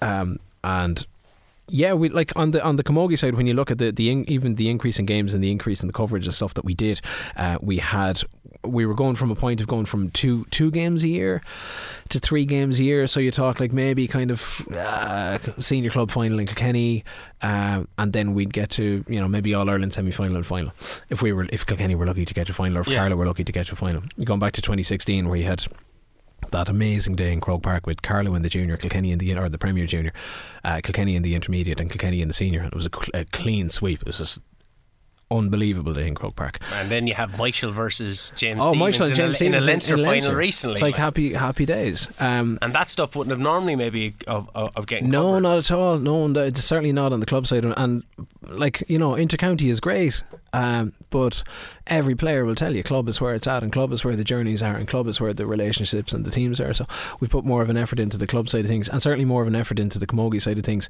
and it you know, it can improve. We went from 2 or 3 games a year to 12 live games on the camogie side of things last year, and then started bringing in reports on the Leinster club journey. And this is going back as early as January this year, because you still had Michael involved in the club, you had Dixborough involved in the club, and then For this year alone, I couldn't tell you the number. It's over 20, 21, 22, and that could be the tail end of the club championships. That's not factoring in the Leinster numbers and everything. Then you have the podcast, you have the nights out with the team of the year. The podcast has been phenomenal, and full credit to Martin and Anya and Lillian and Paula and everybody they've been able to drag into it. It's given huge credence and coverage, and I think genuinely has added value to the club scene in Kilkenny. Started to bring in a little bit of the club action in Carlow, the tail end of the championship there, and into the Leinster side of things, and hopefully get to expand on that for next year. But the lads did one season, 12 episodes and a live special with the Team of the Year awards that was streamed from the boardroom here in the station last year, and then went straight into it with the intercounty stuff in January, and they haven't taken a week off since. So there's 40, 48, 49, 50 episodes of that for this year alone, and much like that now, they'll take maybe 2 or 3 weeks over Christmas, and then they're straight back into it when the intercounty stuff gets underway for Carlow and Kilkenny in the league side of things in the new year. And then we got to do the live show, the Team of the Year live show. This year was, I think, a roaring success. It was great to see huge numbers of players in attendance for the club side of things. Junior, intermediate and senior teams of the year, junior, intermediate and senior players of the year. This year added top scorers for the competitions. Next year I'll have a few more bells and whistles on it as well, and these have all grown and grown really kind of nicely and organically over the year as well. And that's what local media can do. You can see the Knock On Rugby podcast. You hear people that when Carlow are going off playing Mullingar or something, that people in Mullingar are commenting on stuff that was said on the podcast. Even with the rugby side of things, Stephen's doing a great job with the Knock On. And we had the Towns Cup and everything to celebrate in the Kilkenny side of things. It's all this hype, and it's all stuff that you can't really get anywhere other than your local station. Not to be blowing our own trumpet about it, but this is really special content, and it's really local content, and it's the clubs and the people that are on the ground. It's the stuff that you're not finding on the telly, you're not finding in the broadsheets, you're not finding in, or if you are, you're finding, oh look, here's our 2 column inches about this great game, whereas we're bringing you the voices and the reactions and the previews and the reviews and the controversies and the arguments and the fallings out. And I've been in a few of those myself. We've had a few over the course of the year, but that's what makes it special. That's what makes it great. All things considered, then, Ken Maguire, our head of sport, after you consider the whole year that we've had on sport, and not to pat ourselves on the back or you to pat yourself on the back, and I know that there's a lot more stuff in the pipeline on how we can evolve and get better, but do you have a particular moment that you would pick out from those 365 days and say, wow, that was my sport moment of the year? That's tough, isn't it? That's a tough one. I could say Blacks and Whites winning the junior county final. No, that's been said about 50 times by Eddie Scally. I'm fairly sure Eddie's got that covered. I could cover the Camogie side of things, or Kilkenny doing the All Ireland. Martin and Anya will have that covered. Shamrocks in the club side of things in Jan. We have been spoiled for highlights. For me, on a personal level, I gotta go back to Mount Juliet and the Irish Open. So we covered the Irish Open in full this year, and we got to spend 4 days and the Pro-Am day out at the course, and we'd mixed in the shows, and as a sporting event that tied in the station but tied in so much more.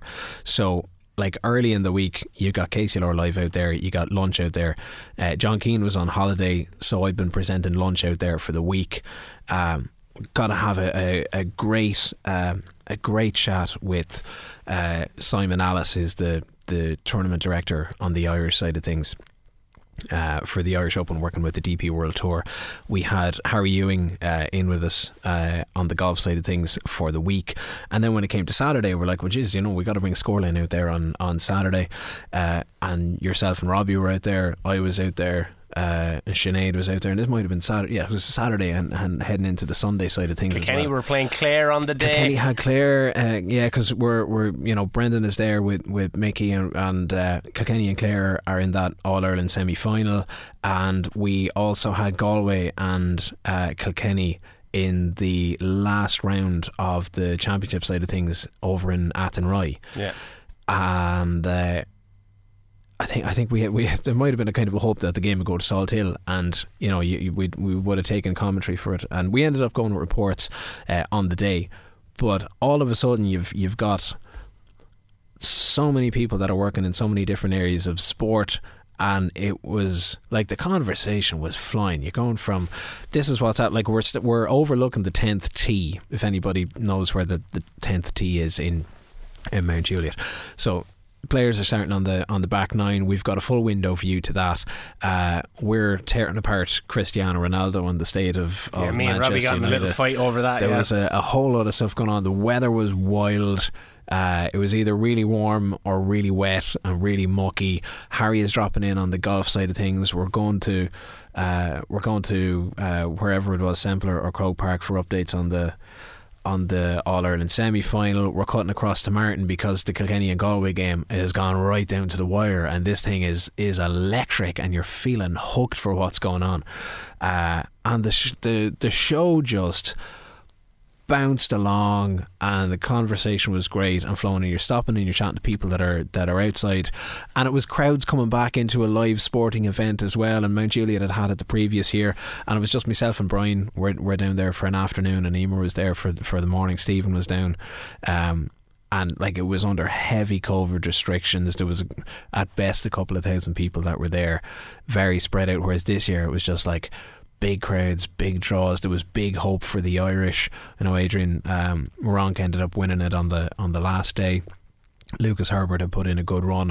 Shane Lowry had made the cut coming into the weekend, so there was a bit of hope for the Irish there. Asking how the Offaly Miners got on as well. Look it. But there was so much going on. But as sporting moments on a personal level, like it doesn't speak to, oh, it was an All-Ireland final and we were there and it was the camogie and the trophy lifting up the Hogan stand and blah, or the homecomings or any kind of celebrations around that. And there have been like an exceptional amount of sporting highlights in both counties this year. But for personal level, to see like everybody singing off the same hymn sheet, and we're just like completely caught up in this mad world of sport for the weekend, and everybody's on a real high from it as well. So that was great. That was a standout moment. Well, Ken, thank you very much for the State of the Nation address as well. Yeah, it's fantastic. That was a bit long, wasn't it? No, well, have a great New Year's. We're going to listen back to some moments there from Mount Juliet with Harry Ewing, who was just so welcoming with his time. Ken, Happy New Year. You too. KCLR. At the heart of local sport. We're going to go live for another update from the Horizon Irish Open. Live updates from the Horizon Irish Open with thanks to J. Donahue BMW. Test drive the all-electric BMW i4 and iX at our showroom in Enniscorthy. KCLR. Live from the 18th. It seems to be all going down. We're hearing roars from the crowd from everywhere. Yeah, absolutely fantastic from Adrian Moronk. As I mentioned on the last update, he birdied 15, he birdied 16, and would you believe he eagled the par 5 17. So he has the luxury of walking onto this 18th green with a 3-shot lead, and even more me could get it done from here. So he's had a great second shot into about 25 feet here, but he's going to be crowned the Irish Open champion, and he's going to be the first Pole in the history of the European Tour to win on this tour. That's some achievement. And for a guy that's finished in 3 top 5 so far this season, some would say it was coming, but it was going to take a kind of a burst to break clear of the pack over the last few holes. But what a burst, falling from 25 feet on 15, another birdie putt from 5 feet on 16, and yes, we thought the par 5 17 might yield something, but little did we think that he'd go ahead and make 3. An eagle on 17, which gave him enough breathing room as he wanted on 18, and hit a great drive and a second shot in here to 18 as he lines up this putt from 25 feet. So got a great reception as he approaches 18 green. Adrian Moronk is going to create history here at the Irish Open in Mount Juliet. 25-footer. Let's hope we can pour this one in to finish it off in style. It will be some run, birdie, eagle, and let's hope for one more birdie. Just as he steps into it, takes his stance. One more practice stroke here in front of packed galleries. Fantastic crowd the whole way around the back of this green, left over on the 17th as he pulls the putter back and sends the ball on its way. 25 feet, right to left. Screams of getting the hole. Not quite, but it looks to be nice and cosy from my vantage point. He'll probably mark, or will he? Yeah. No, he's going to tap it in. He's going to tap it in. And he does. Adrian Moran, new European Tour champion at the Irish Open in Mount Juliet. And what a way to done it. An amazing burst in the last 4 holes, worthy of a champion. And he receives all the applause, which is 100% worthy. Fantastic last round. He was in the lead, under pressure going out there today. Shoots a 6 under par, 66, to win by 3 shots. And a fantastic winner of this edition of the Irish Open. Very welcome back to Scoreline as we look back on some of the tremendous moments of sport in 2022 and preparing for another one in 2023. Joining me now is the CEO, the head of state here at KCLR, Mr. John Purcell. John, first of all, hopefully you had a great Christmas. Absolutely, Shane. Good to be here. Looking forward to 2023 and looking back on a fantastic 2022. So all refreshed. Yeah, coming out of the pandemic was the last time we had you on the show, and we were talking about how it was a very strange time for sports, a strange time for the world, but a strange time for sports, and about the commitment now to sports going forward, which is something that you seem to have really got behind with Ken as our new head of sport now as well. We've seen the increase in live coverage and increase in articles and stuff, particularly focusing on the local sports. Yeah, it's really interesting talking about coming out of COVID, because one of the things I found about looking back at 2022 is it was kind of like this time last year we were still very much in COVID and we went out of it quicker than we thought.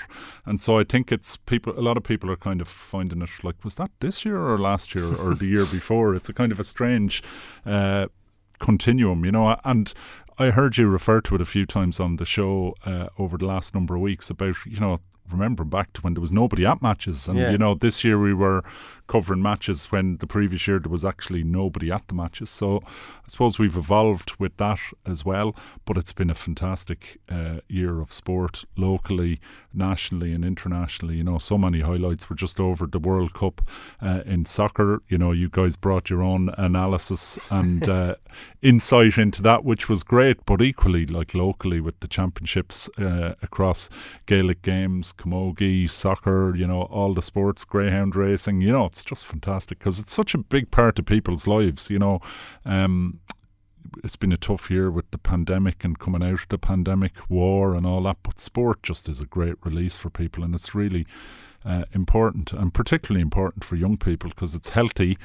It keeps people healthy in body, but also in mind. It's good to have something to release all the tension with, and, you know, the passion of local sport and our commentaries, the thing that just stands out to me. I mean, you can have all the World Cup finals you want, but the passion of our commentaries and analysis and so on is just unrivaled, and it's great to be a part of it. Speaking of the commentaries, there was 157 live games across rugby, soccer, camogie, as you mentioned, football and indeed hurling. And from hurling we've had some great memories in terms of the build-up to the All-Ireland final, the interview that Robbie held with Brian Cody just before the game was a real highlight of mine, just to see my colleague kind of have one of those watershed moments, then being in Croke Park again, a stacked Croke Park, and then being bookended by the news that Brian Cody was going to step away from his term as Kilkenny manager. It's just, there's so many things to think about when you try and comprehend what 2022 was. Yeah, absolutely, you know, and it'll be, I think Brian Cody has been manager of Kilkenny as long as KCLR has been around, so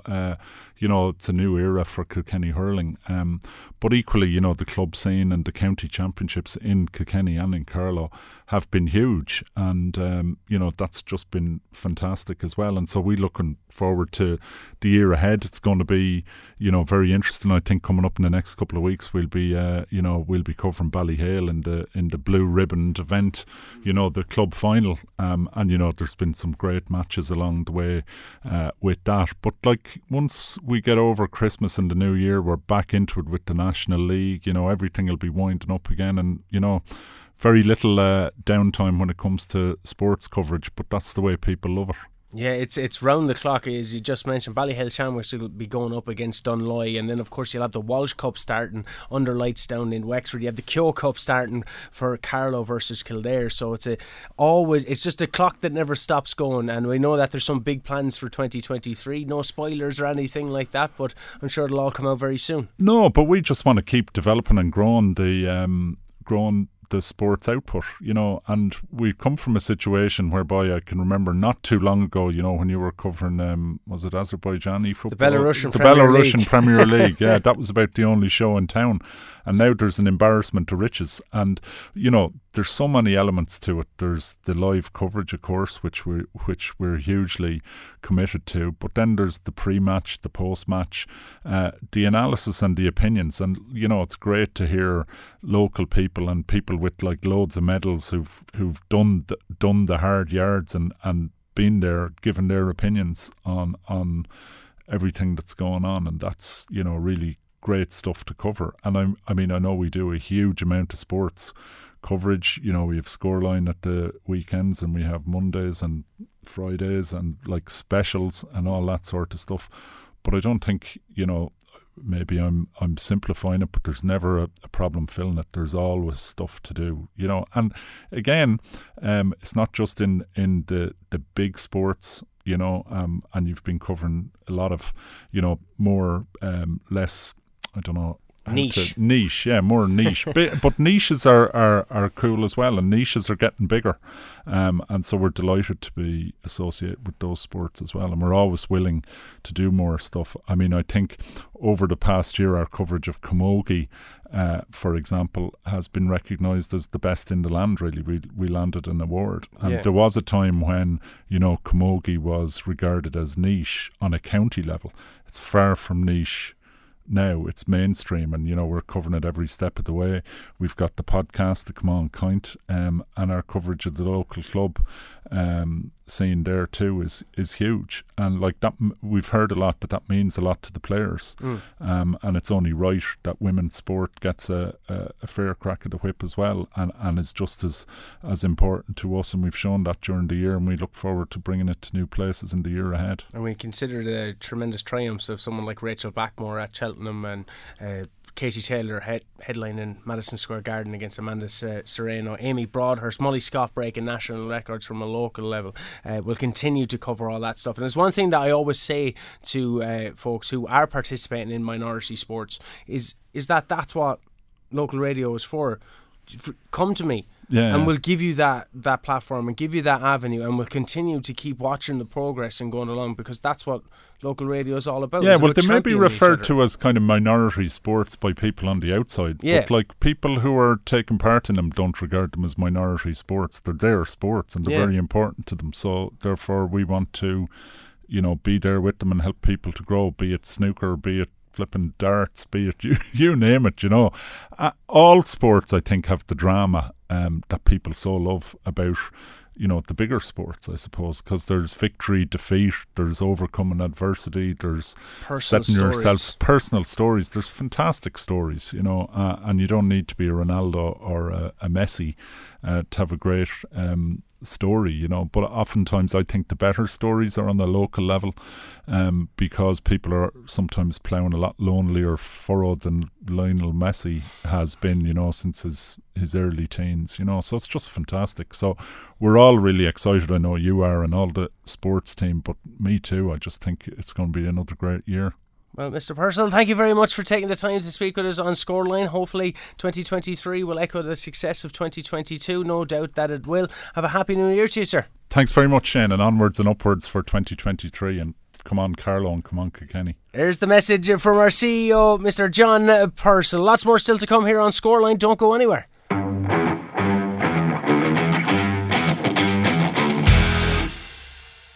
KCLR. Heart of local sport. Right, there's a goal! It's a goal. It's a goal for Evergreen, and Drennan. It looks like it's Mikey Drennan again, the match winner last year with a penalty at the same side of the pitch. It was a long throw that came in. Neil Andrews flicked it on beautifully towards the Thomastown goal, and it was Mikey Drennan who hit it very sweetly into the bottom corner. No chance for Kieran Farnan. 1-0 to Evergreen in the KCLR McCalman Cup final. Shane, that was a soft goal from a Thomastown point of view, a set piece. It looked like Drennan was unmarked for it. Thomastown had everybody back for it. They didn't really have intentions to kind of even break from that if they got it. They wanted to slow down the play, but this is going to be devastating to them. They're going to have to open up a bit more.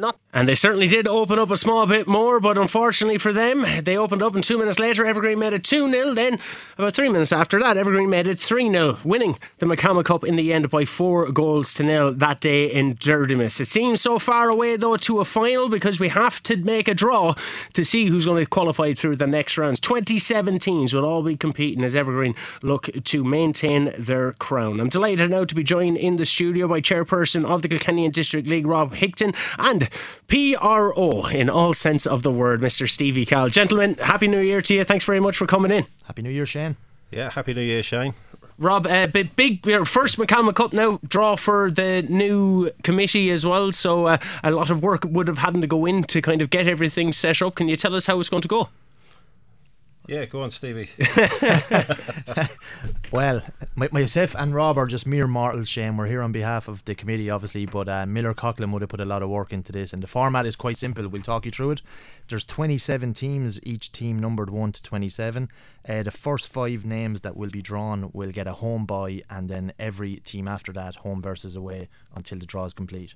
So will I give you a rundown of the teams and numbers? Yes, please. Okay, so number 1, Bridge United. Number 2, Callan United. 3 is Castlewarren Celtic. Have you heard of them? Oh, go on there, Celtic. Why? 4 is Clover United. 5, Dean Celtic. 6, East End. 7, Evergreen 46. 8, Evergreen A. 9, Evergreen B. 10, Evergreen C. 11 is Fort Rangers. 12 is Freebooters. 13 is Freshford Town, 14 is Highview Athletic, 15 is Lions, 16 New Park, 17 Ormond Villa, 18 is Paulstown, 19 Rivers Rangers A, and 20 is River Rangers B. 21 is Spa United, 22 is St. Canice's, 23 is St. John's, 24 is Stonyford, 25 is Thomastown United A, 26 Thomastown United B, and finally 27 Tullaroan. Alright, very good. So the first 5, as you stated, are going to get by into the next round. We'll have a bit more of a chat as well about the return of the league after this, but I suppose with all the social media posts, and we see the club sharing it as well, there's a lot of people very interested to find out their fate in the McCalmont Cup. It's a tremendous tournament. We know that New Park and Evergreen got to the final 2 years ago. It was a very close draw in that one. Evergreen coming out 1-0 winners, then Evergreen going on to defend their crown successfully, 4-0 winners. Unfortunately, Castlewarren Celtic got knocked out in the semi-final. There was a lot of talk as well about me participating in the draw as well, because I am Castlewarren's by proxy manager, so I won't be making any draws just for any social media people out there as well. But I do want to say that Stevie is Stonyford and Rob is Callan, so if they get buys.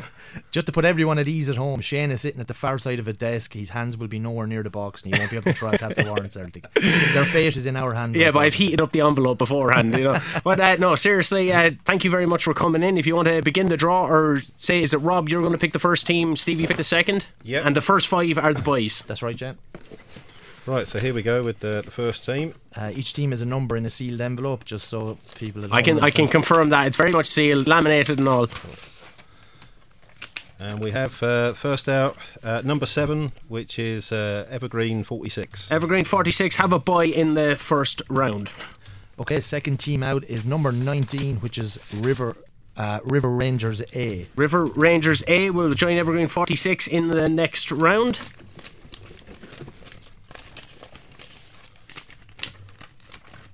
Right, you're going to hate me for this. Number 2 is Callan United. Callan United. Fixes in. Callan United drawn. Number 18, Shane, is next, so it's Paulstown. Paulstown. And then the last team to get a bye into the next round shall be... It is number 22, which is St. Canice's. St. Canice's. Eddie Clifford will be happy with that one, although he was looking for a friendly off me during the break as well, so maybe not. Okay, so the way we're going to do this is the first team is the home team. Is that correct? Right. First team out is home team, second team is away. I won't mind the Castlewarren away one because we have to pay for the pitch every time we play on it. So now next out we have number 23, which is St. John's. St. John's will be going up against number 15, Lions. So Lions of Durrow have to make the trip to Garran Green. Right, next out we have number 16, which is New Park. New Park, down in the Burnabog. They'll be playing number 27, Tullaroan. Tullerone's after establishing some great facilities out there as well. Right, now we have number 20, which is River Rangers B. River Rangers B. So their A team are through to the next round already. And they're going to be playing number 4, which is Clover United. Clover United. This will all be going up on scoreline.ie as well right after the draw. So if you happen to miss the first round, we will be doing a recap, but it'll be going up online on our sports website. Next up, Shane, we have number 17, which is Ormond Villa. Ormond Villa. They're going to be playing number 13, Freshford Town. Freshford Town. I don't like the way that Evergreen or Freebooters or Thomastown haven't been drawn, and neither of Castlewarren. We always end up getting Evergreen. Now we have number 6, which is East End. East End. East End are going to be home to number 12, Freebooters. Home to Freebooters.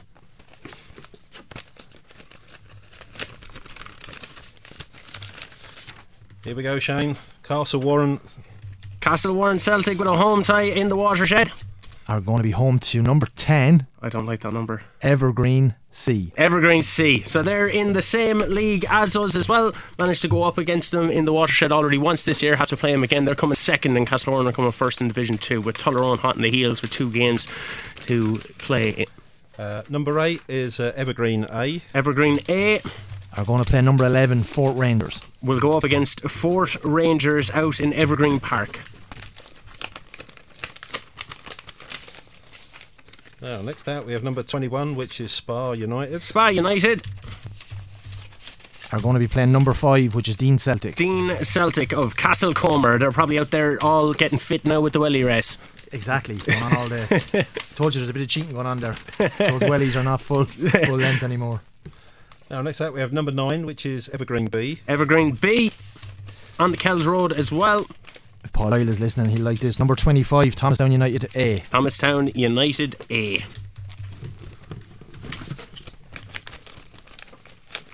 Still a few teams to draw now as well. Now, number 24, Stonyford United. Stonyford United will be home to number 14, Highview Athletic. Highview Athletic. Highview doing great things on outside competitions as well. Have a big game against Crumlin lined up, I believe. No, that's Bridge, isn't it? It's Bridge. Highview though having a new 4G pitch out there. That's right. Number 1, Bridge United. Bridge United, who will be going up against Crumlin in some outside competitions. Last name in the pot, which is number 26, Thomastown United B. Thomastown United B. So that's the end of the draw, is it? That's it, Shane. If you can do a recap. Yeah, we can do a recap. The boys: Evergreen 46, River Rangers A, Callan United, Paulstown and St. Canice's will be going automatically through to the next round. In the draw then for the games that will be taking place, we'll have St. John's playing Lions, New Park go up against Tullerone, River Rangers B going up against Clover United, Ormond Villa versus Freshford, East End versus Freebooters, Castlewarren Celtic will take on Evergreen C, Evergreen A will welcome Fort Rangers, Spa United will play Dean Celtic, Evergreen B versus Thomastown United A, Stonyford United versus Highview Athletic, and Bridge United versus Thomastown United B. So that's your draw for the 2022-23 season of the McCalmont Cup. Rob, is there any kind of notice on when these games might be taking place?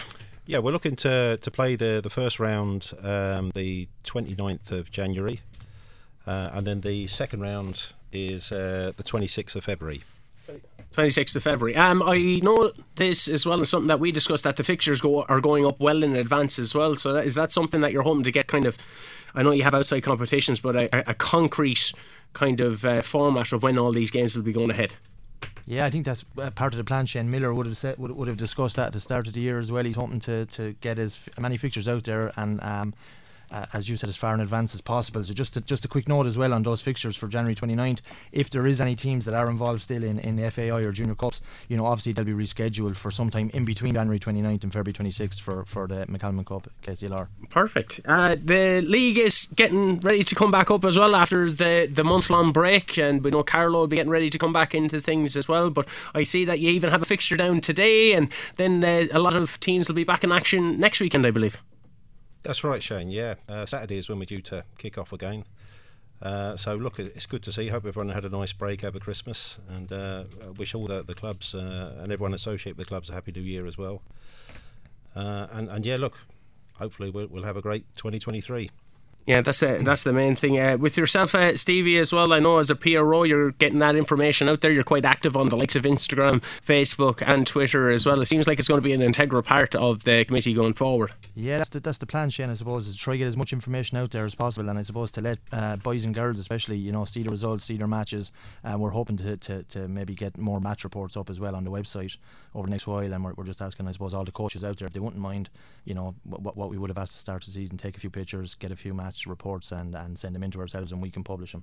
Yeah, I can see that's becoming a big factor, particularly among schoolboys and schoolgirls as well. Rob, as well, the new league, the St. Canice's Credit Union League for the ladies seems to be going quite well. Yeah, it started very well, Shane. So, look, let's hope with the ladies' game, we know there's a big future for it.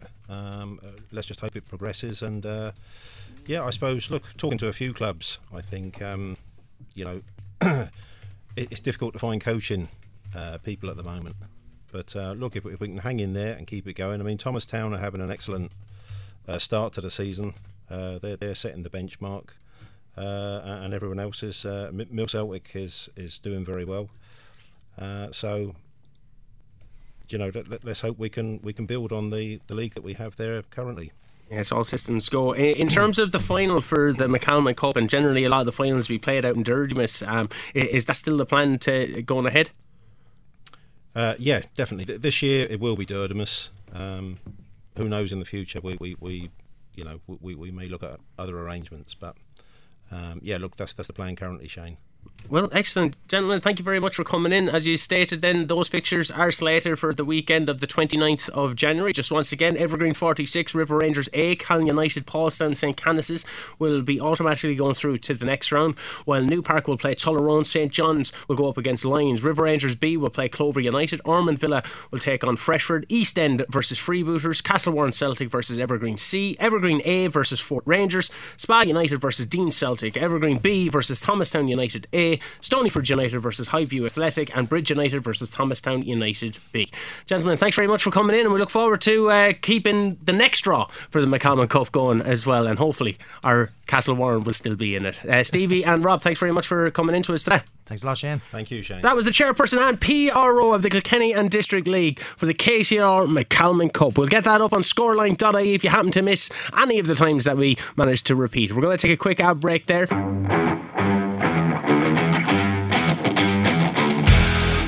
And that has been Scoreline Extra. Thank you so much for listening in 2022. Please continue to follow the journey in 2023 as we look to cover more games. Yes, more games. 157 isn't enough. Give us 1,000.